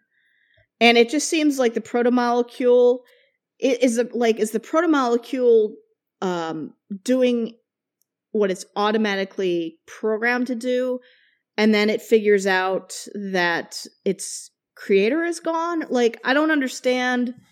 I just don't understand what the protomolecule knows about itself and the creator, because it just seems like you go through a lot of trouble to get to the station when you could probably just go to one of the other rings that you've already created and just get to the station from there. And why does it have to be Holden? Like, this That's is really getting into a lot of like Once and Future King type of shit. Where Holden is very clearly the chosen one, and I kind of why? Another magical white guy. Why? Always a magical white guy. Yes, I had that issue too, but that is the question, because like Miller says, complete the circuit. Why is it that Holden is the one that needs to complete the circuit for them to get to the next level? Like, what about him? Like, what does that even mean? Holden must have the most thetans, and Scientologists were right, and I don't know. If that's what the conclusion of the series is, that is the longest play, and that's not that long. It's a show, but that's hilarious. Well, the only thing I can think of, other than the bunch of white writers, like the white savior complex thing, is that Miller and Holden formed kind of a bond together when they were originally. Was it Eros that they got radiation? Okay, yeah. So that Miller might come to Holden as the person that Miller as protomolecule is most familiar with. And the kind of as the leader of the Rossi will be the one to actually bring the Rossi to where they need to be. That's my only thing, because like I'm kind of over Miller as the hero of the story as well, because I don't find him as Holden as the hero of the story and the concentration of all this stuff, because I just don't find him a very compelling character. I don't think he's low-key special. agree with you on that. I don't know if the performance is a little lackluster for me, or if it's just I'm over white dudes being the center of attention. I just don't know. Cue somebody angrily emailing you guys right now. Thanks for that, Jen. Yeah. So oh god. I guess that's the only headcanon I can think of, is that Miller and Holden have this connection. And I really like this version of Miller. I didn't like season 1 he's Miller. He's way less mumbly and like stuttery, which I appreciate. The thing was, like, season 1 Miller, I felt like I was getting led down a path of crime story in space type thing, and they completely swerved that on me. And Miller, and then his obsession with Julie Mao felt really really weird and creepy. Like, that's not cool, guys, who write this shit. And then season 2 Miller, because he got with the Rossi crew, everyone is like immediately 50 times more likable with the Rossi crew. Obviously, except for Bobby and Christian, because they're like awesome and likable all on their own. 100%. They don't need the Rossi for that shit, but it doesn't. That was a really exciting moment when they finally all came together, I will say. Like, where is that was a nibble rubbing moment for me. Thank you. Well then. Hey. Where is my Bobby and Christian, like, Thelma and Louise? I mean, but like minus them dying at the end. Well, she's the leader of the UN now. I know. Like, I liked their like buddy sort of. They're so snarky with one another. I love it. And yet they totally, absolutely would fuck. I'm just saying. They would. I always thought you said they totally and absolutely would die for one another because both. They would do both. Jen. I was gonna say like Thelma and Louise. I was going around like daughter and mother type bond. So you made it so. I was gonna say she's her mommy now. They can still, but that works too, Joe. That works too. They can still be mother daughter, and we're just catering to Bubs' love of incest. I guess. Well, if anyone wants to know, I don't know about the 100 Kink meme just concluded, and I believe there were 2 fics written with Clark and Abby. If that's your thing. What show is this? A show that means nothing and should just die now. Anyways, continuing on. Yeah, I have no memory of this place. What were we saying? Like, I love this weird, twitchy version of Miller, and it seems like he's going to be tagging along to find out what happened to the civilization that created the proto-molecule. What a strange show that we basically get, like, it's almost Game of Thronesy, in the sense that, like, you think that these characters are gone, and then you're like, no, they're coming back around. Like, 1.5 seasons later, you're gonna see these fuckers again. Like, I what other show kind of does that, in a way? Supernatural. Never watched it. It's surprisingly good. It's on the CW, so no death ever takes on that channel. Okay, that's fair. Yeah, like Vampire Diaries taught me that. There was one death, but we don't speak of it. Vampire No, on the CW. Oh, on another show that we don't watch that I have no memory of. All right, so do we want to say anything about Bobby and her band of merry Marines? Oh, I wrote how everybody. Yeah. Bobby's back. All right. You know what? I'm going to allow that as our 90s movie reference. I did talk about Thelma I and was so Louise, excited to see Bobby. But Backstreet, let's call that our 90s reference. Even though it's not technically a movie, it is a movie in my heart. Yeah. Oh man, I love seeing Bobby back, and she's like has to put up with this idiot the bullshit of these new of her new squad. I hate all of her new squad, by the way. All 3 of those people can fuck themselves. Listen, when Bobby has a feeling about you listen to fucking Bobby. You listen to fucking Bobby Draper. She's seen some shit, guys. She knows what's up. Oh man, and I love her her trust in Holden, but also her caution around him, because she does shoot at him. Let's be real. But I just love Bobby her Draper. too, and I like what I took away from it was from the beginning I've seen Mars as like a metaphor for the US and like how we came over from the UK and all the other countries, whatever. And we formed this new country, and it was a lot of hard work in the beginning. And now today we are a lot of people to murder and displace. And now today, well, that's the only thing that doesn't track, because Mars was just like a wasteland. But today we're these self-righteous, gun-blazing asshats. And I see a lot of that in Mars. A little, well, not a lot, but like enough. Because they're like a corporation, basically, that is now settling and becoming like a country.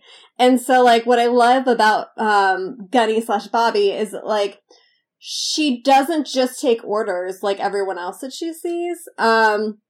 She loves her people. She's dedicated to their goals. But she also sees the bigger picture. And so, like, the way that she knows Holden, so I mean, it's a nice parallel in some ways with Naomi of being like, you went back to this obligation that you sort of had, but then just kind of like, well, now that I am back here and I have all this life experience, this is a little bit shenanigans.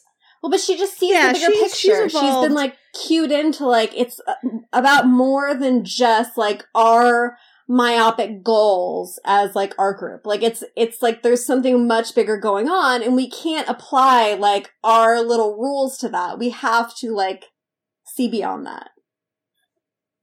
I like how Bobby really evolved from season 2, because she learned with hanging around Christian, and and then the Rossi crew, that she could learn to trust people that weren't from Mars, and people who had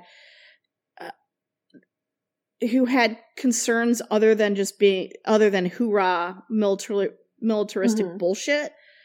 Like, she has come to appreciate that there is that bigger picture, as Bub said, that there is something more to think about when it comes to dealing with inners versus outers, and dealing with the protomolecule, and now this ring and the station inside the ring.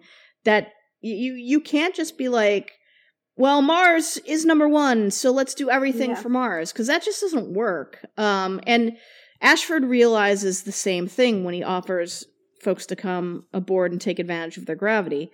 But I love Bobby's evolution so much. I don't think it's an evolution so much as that it was always a part of her. When we see her going through the trial, she's like, this isn't right. Like, my friends died, and now we're just gonna take some, like, plea to, like, that's not, like, so she's always had this, like, innate, like, I don't know, feeling to, like, go against, like, what, she doesn't just take orders. She's always been She's a terrible Marine, you No, mean? I think that she's always been capable of seeing the bigger picture, and, like, Christian was, like, the pathway for her to actually do something about it. Because just as a Marine by herself, they can, like, you know, dismiss her, but Christian gave her a voice, and, yeah. Yeah. Because I think, like, following orders is stupid. Like, if it doesn't make sense, don't do it. I mean, yeah. Rules are dumb. We needed you in Nazi Germany. I know. I would have been killed immediately. You know, guys, maybe this is bad. We shouldn't do. Whoopsie doodles. All right, I think that's kind of what we've talked about today. Was there anything that we missed in the episodes that you guys really just are peeing your pants waiting to talk about before we move on? Well, I guess I have a question for you guys, and maybe we don't know the answer to this, but, like, when Homeboy throws the grenade, Fred Johnson? No. If it was Fred Johnson, I would name him as Fred Johnson. First name and surname. No, when Bobby's squad leader throws the grenade in the middle of the station. And then shouts grenade at the same time, which I loved. Yeah, grenade! Grenade. Like, this is a good choice. What did the station do to him? Besides doing what it loves to do to humans, is pull them apart. That's what it did. I mean, but it absorbed him back into the station. Yeah, like, I feel like what it did is, I want to say that the protomolecule, my understanding of it in terms of its absorption, which not great CGI there. Like, let's just, the effects are usually pretty good on The Expanse, but that one I was like, that's it did its job. That's not great, Bob. But whatever. So my thing is that I want to say that the protomolecule has the ability, and again, I'm just spitballing here, y'all, that it can take mass and convert it back to energy.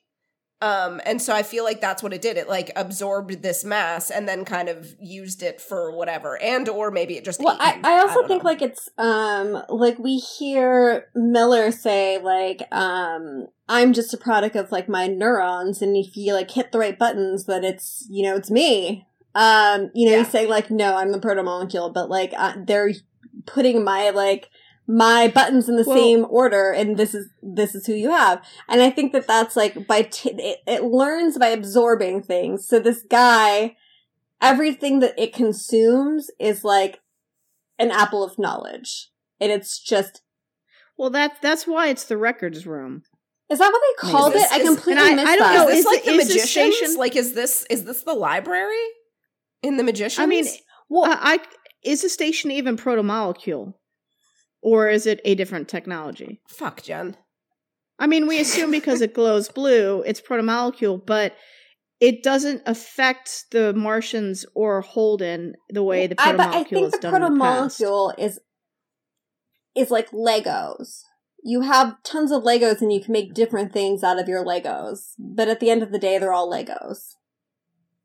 So it's just this civilization's version of universal technology. It's like a technological amino acid. It's a building block. Okay. I just didn't know like where the protomolecule began and ended with the civilization. Like, is the ring made out of protomolecules, or did protomolecules build the structure, or did it use did it mine Venus and or whatever ship that it destroyed and grabbed all of that metal and reformed it on the atomic level to build the ring? Can the protomolecule expand and sort of do whatever it wants and draw atoms from wherever it needs to build something, or does it need something to then convert? I mean, basically, how does it build a wormhole? Listen. Actually, that's actually a really so I realized that we didn't actually mention Holden's 2001: A Space Odyssey moment where he basically sees everything. Yeah, where he sees literally everything and breaks his brain.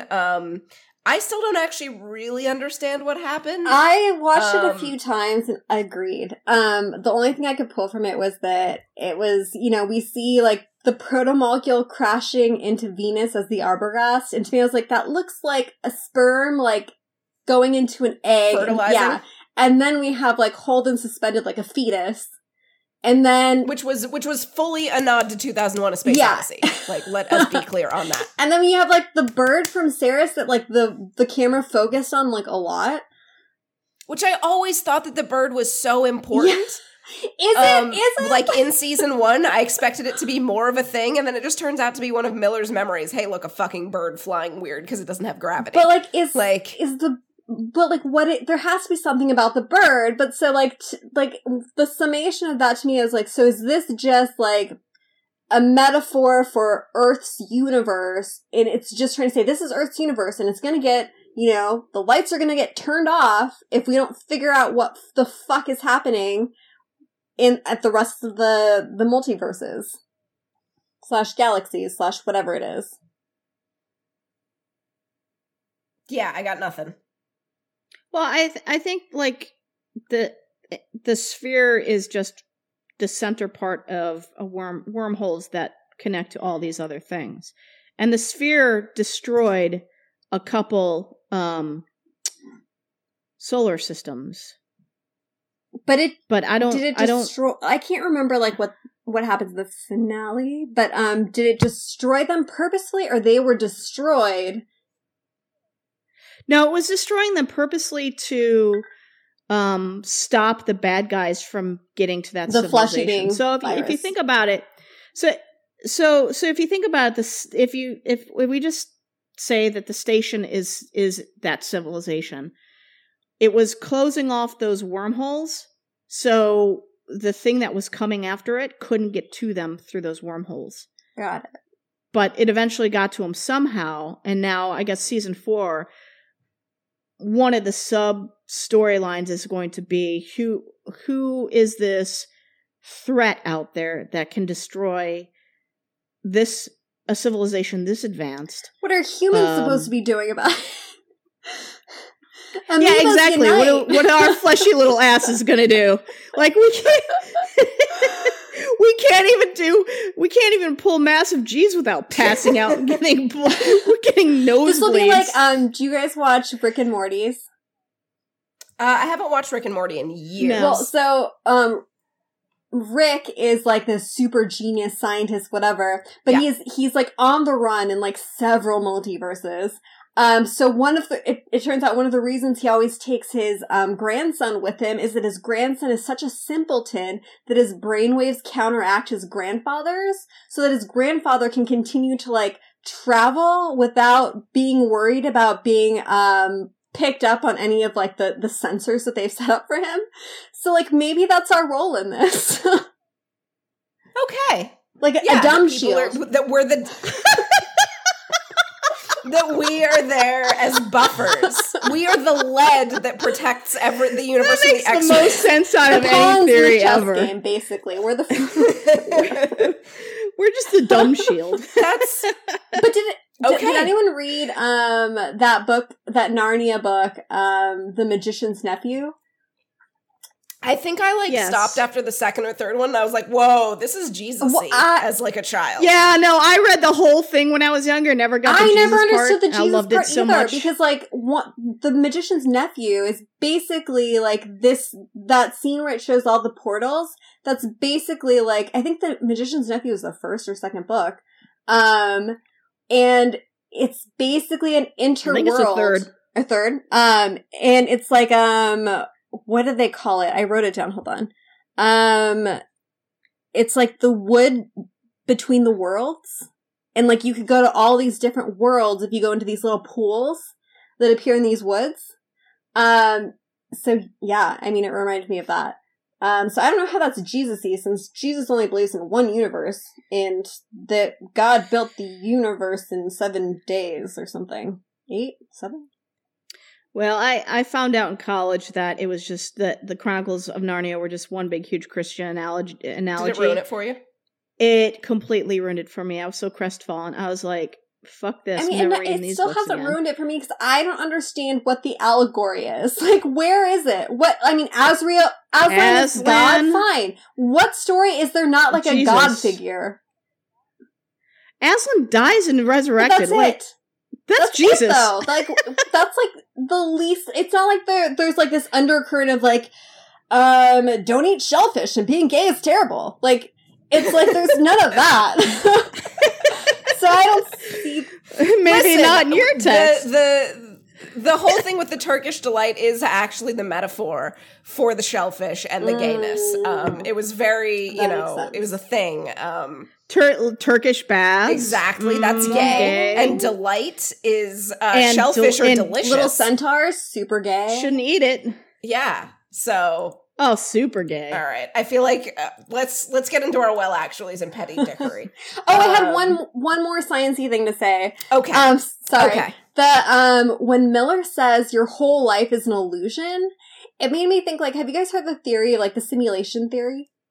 Mm-hmm. So I thought that I was like, which is horrifying. Yeah, right? Because it's like, so the whole thing about it is like, it's a trilemma, quote unquote, where it's like, there are 3 things possible. One, that the fraction of human level civilizations that reach a post-human stage, so like post us, like technologically, is one capable of running a high fidelity ancestor simulator is close to 0. So meaning like our future in terms of technology will never be able to create a simulation that runs like mini versions of ourselves. So that's like one possibility. The second possibility is that we are able to do that, but we're not interested in running this simulation of our lives.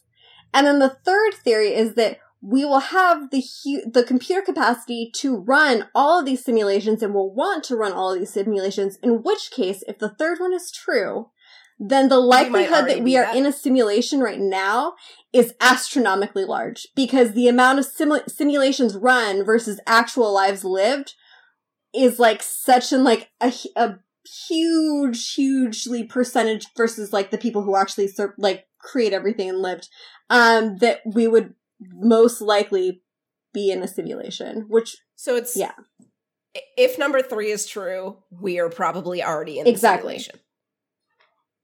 Well, it sucks. Does it suck? I don't like it. My issue is that why am I not... I give it a half star on Yelp. Look, my back hurts right now. Yes, it but sucks. Like, why wasn't I written to be Beyonce? Happy with this one. Like, that's not fair.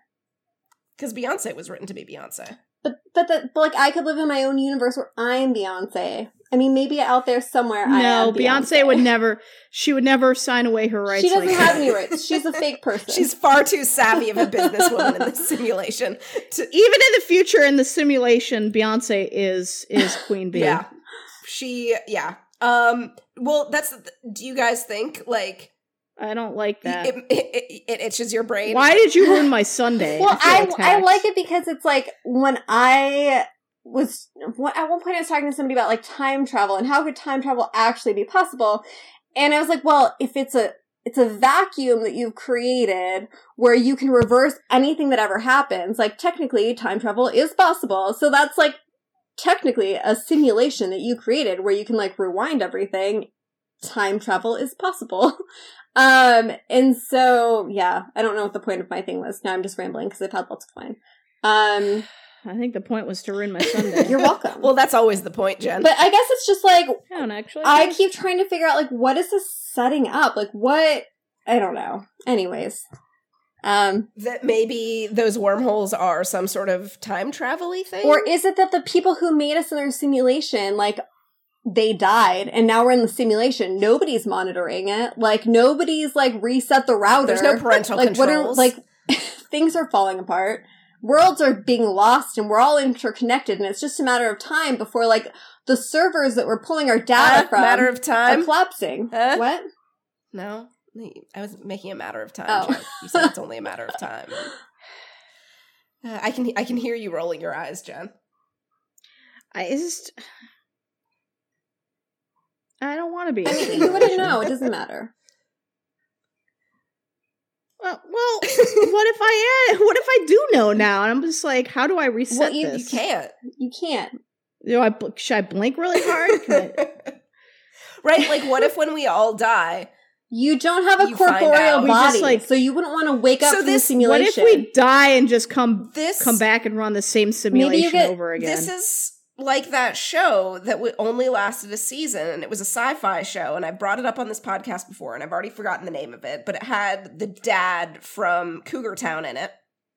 Anyway, and evil wife, who was on the 100 / Saul Ty's wife on Sydney? Battlestar. Well, Sydney? Huh? Yes, her. Oh. The 100. I haven't heard of that show. So Is it any good? it was a really good first season, and like I'm so sorry I can't remember it, and I'll look it up at some point. I think it was like B something. Anyway, B13. I don't remember. Anyway, and it was the idea of it was that there were all of these people living on this spaceship, and it had a very weird like 1960s sort of aesthetic to it. Mm-hmm. Oh yeah, Star Trek.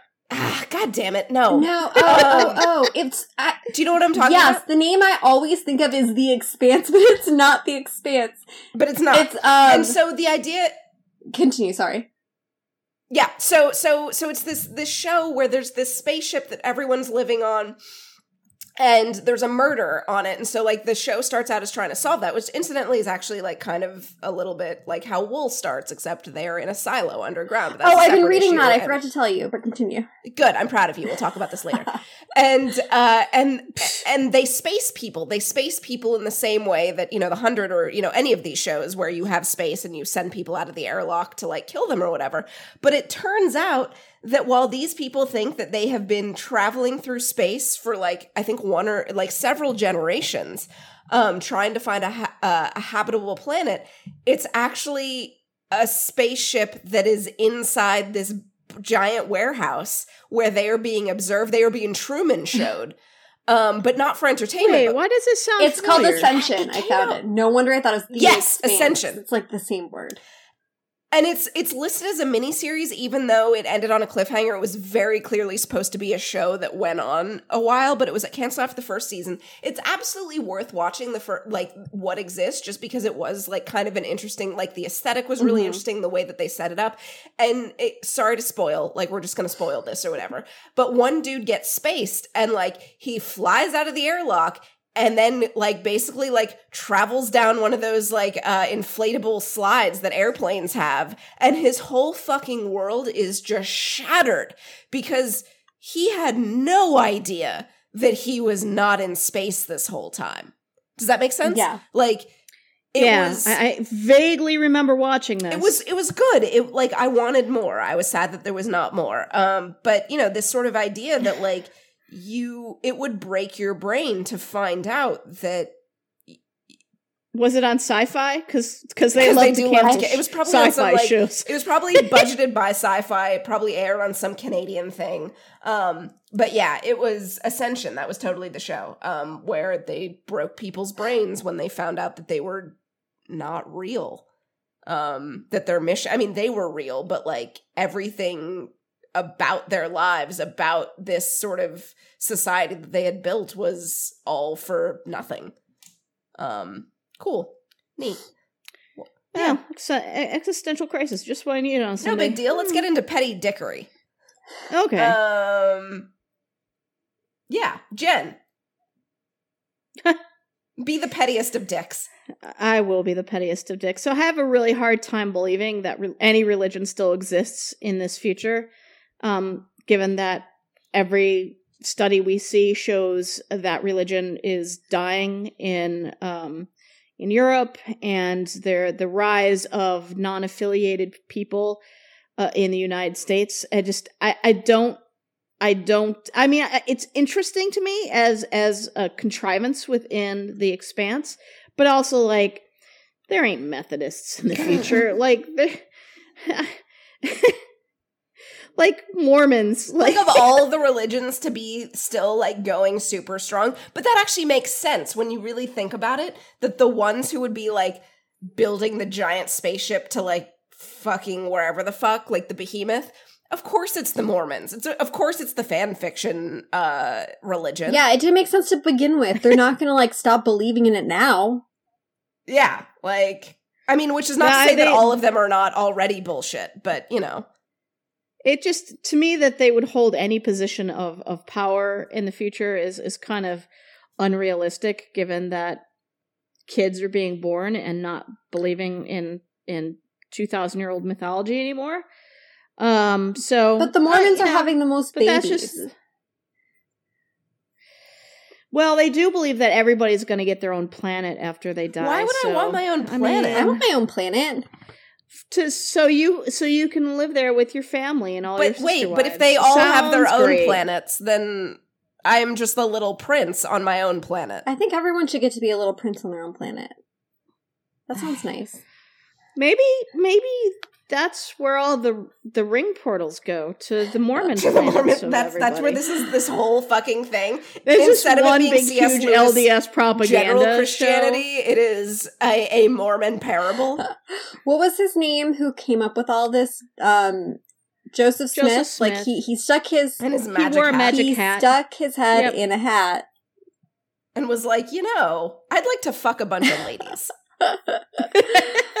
But I need a reason to do so. Here's the funny thing. I have not put my head in any sort of magical hat and reached a very similar conclusion in my life. So okay, guys, what if it is all LDS? The show is nothing but LDS propaganda, and Miller's hat is the magic hat of Joseph Smith.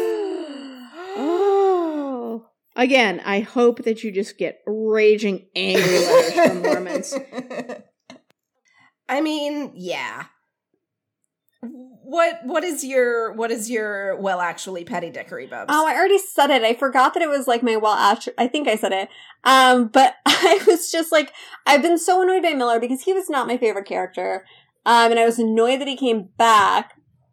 And I guess I was a little bit tickled by the fact that he is basically the protomolecule with its hand shoved up so far up his ass that his fingers are tickling his neurons like some fucked up marionette puppet. So, I mean, that made me enjoy it a little bit more. I thought he was tickling Holden's neurons. No, because Holden is still a sentient being by himself as far as we're concerned, and I think that's part of why it needed to be somebody else who closed the circuit, and not Miller, because Miller is just pieces. Miller doesn't exist. He's a vision that Miller creates in Holden's mind already. So yeah, there's no physical being there. Well, neat. Speaking of, my will actually was Miller saying, "Take your hat off, show some respect," and then leaves his dumb fucking hat on. That's because he's a little lady. Oh, I see. He gets to keep on his bonnet. Yes. Do we have any other thoughts of this? Of this madness? Mm. No, I think looking at the notes, we already talked about Narnia. We already talked about David Strathern being amazing. I said it's bonkers. Cool. TV shows to recommend. Who wants to go first? Okay. Well, Jen stole mine. Well, hopefully Shaheen cuts out these, like, fucking unenthusiastic... No, I like the awkward silences. It makes it real. Oh my god. They're fun. Are they? So, because Jen stole mine, I I think that Joe said this last time, but Mrs. Maisel, I finally did start season 2, and it is Isn't it fantastic so far. And you always wonder about the sophomore slump. But I think that so far it's completely avoided it. I really especially like her relationship with her ex-husband. I thought that was really well done, and Joel? it's so complicated for sure, but they're trying to understand each other as adult people, which it's a hard thing to do, and it's messy, but they're trying to do that because they do care about each other, even if they're not maybe the right people for each other. And then the other thing I wanted to say was, Surviving R. Kelly was a very I went through all of it. I watched all of it in one sitting. And it is fucked up shit. You hear his, in the first episode, you hear, a little bit of his backstory, and you're like, oh, it's, so sad. And then, you get into the It doesn't make you a pedophile, though. Oh, of course. But, you get, the background makes, the rest of it, it's a crazy contrast, and yes, you feel bad about him in the beginning, and then shit just spirals out of control, because at first you're well, he had no self-esteem, so from that perspective, not that it makes it okay, but you can kind of be okay, so someone who has very low self-esteem, it's easier for them to start relationships with people who are naive and et cetera, but then it just goes to this other place, and yeah, anyways, people should watch it if they like that stuff. Cool. Okay. Neat. Jen, since you stole... Well, I guess I stole Russian Doll. How is it? From Bubs.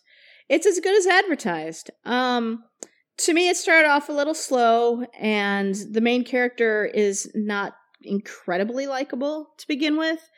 But that changes over the course of the show as lessons are learned, and I think that's kind of really the point of the show, dealing with past trauma, and learning to love yourself a little bit more and to treat others well. So it was really good. I was a little obsessed. 80% of the time, I was obsessed with how these people afford the apartments they have in New York City. And the other thing is Natasha Lyonne says cockroach. She pronounces it cockroach, and this really bugged me. But other than that, I think it's a really charming show, and it's positive after a while. So I really like it. Okay. We will add it to the list at some point. I would like to recommend Sex Education. Yes. Which, if you've ever, I think I recommended Big Mouth a few months ago, which is a show about a cartoon written by comedians about going through puberty and how awkward that is. And this is sort of a live action show about, okay, we've gone through puberty. Now we are late teens, and how do we interact with sex? And so the premise of it is, Gillian Anderson, who, God, did she just get hotter? Fuck. She plays a sex therapist with kind of boundary issues with her son, if we're putting that mildly. And he sort of becomes this sex therapist for other teenagers at his school. And it's very sweet and awkward and uncomfortable and funny, and it's good. If you like Big Mouth for sort of one sort of awkwardness and heart and weird things that we all kind of went through or can empathize with. It's very good. It's very well cast. Sex Education. Yeah. You guys have both seen it, right? It is really good. Yeah. Yeah. Yeah. I like it generally. There are parts of it I have issues with. What did you have issues with? I don't want to spoil anything. Okay. Well, one other favorite discovery, and I think that I can't remember if I called this out on Twitter or not, but so Gillian Anderson's character is very free-spirited with her sex. And so there's kind of a running gag where her one-night stands are found wandering around her house in this yellow floral bathrobe. And fun fact, it is the exact same floral bathrobe that other characters wear in Marvel's The Runaways. It is, I think it's from Forever 21 or something. I think it's I can't ASOS. remember. I like totally ASOS. It is a floral bathrobe that apparently wardrobe department decided to share. All right, that's all I've got. Do you guys have anything else that you would like to add? I think I'm good. Nope. All right. We are going to be on the next episode talking about 311 and 312. I don't know why I wrote 311 and 310, but we will be talking about 311 and 312, followed by the finale. And then I think we will have some time to get through some episodes of Humans before the 100 comes back. Who? For fuck's sake, Jen. I think that's about all we've got. Yeah. Thanks for coming on, everyone. No problem. That was fun. Thanks for having us. I had wines. Plural. All right, we gotta go. Bye. All right. Bye. Bye.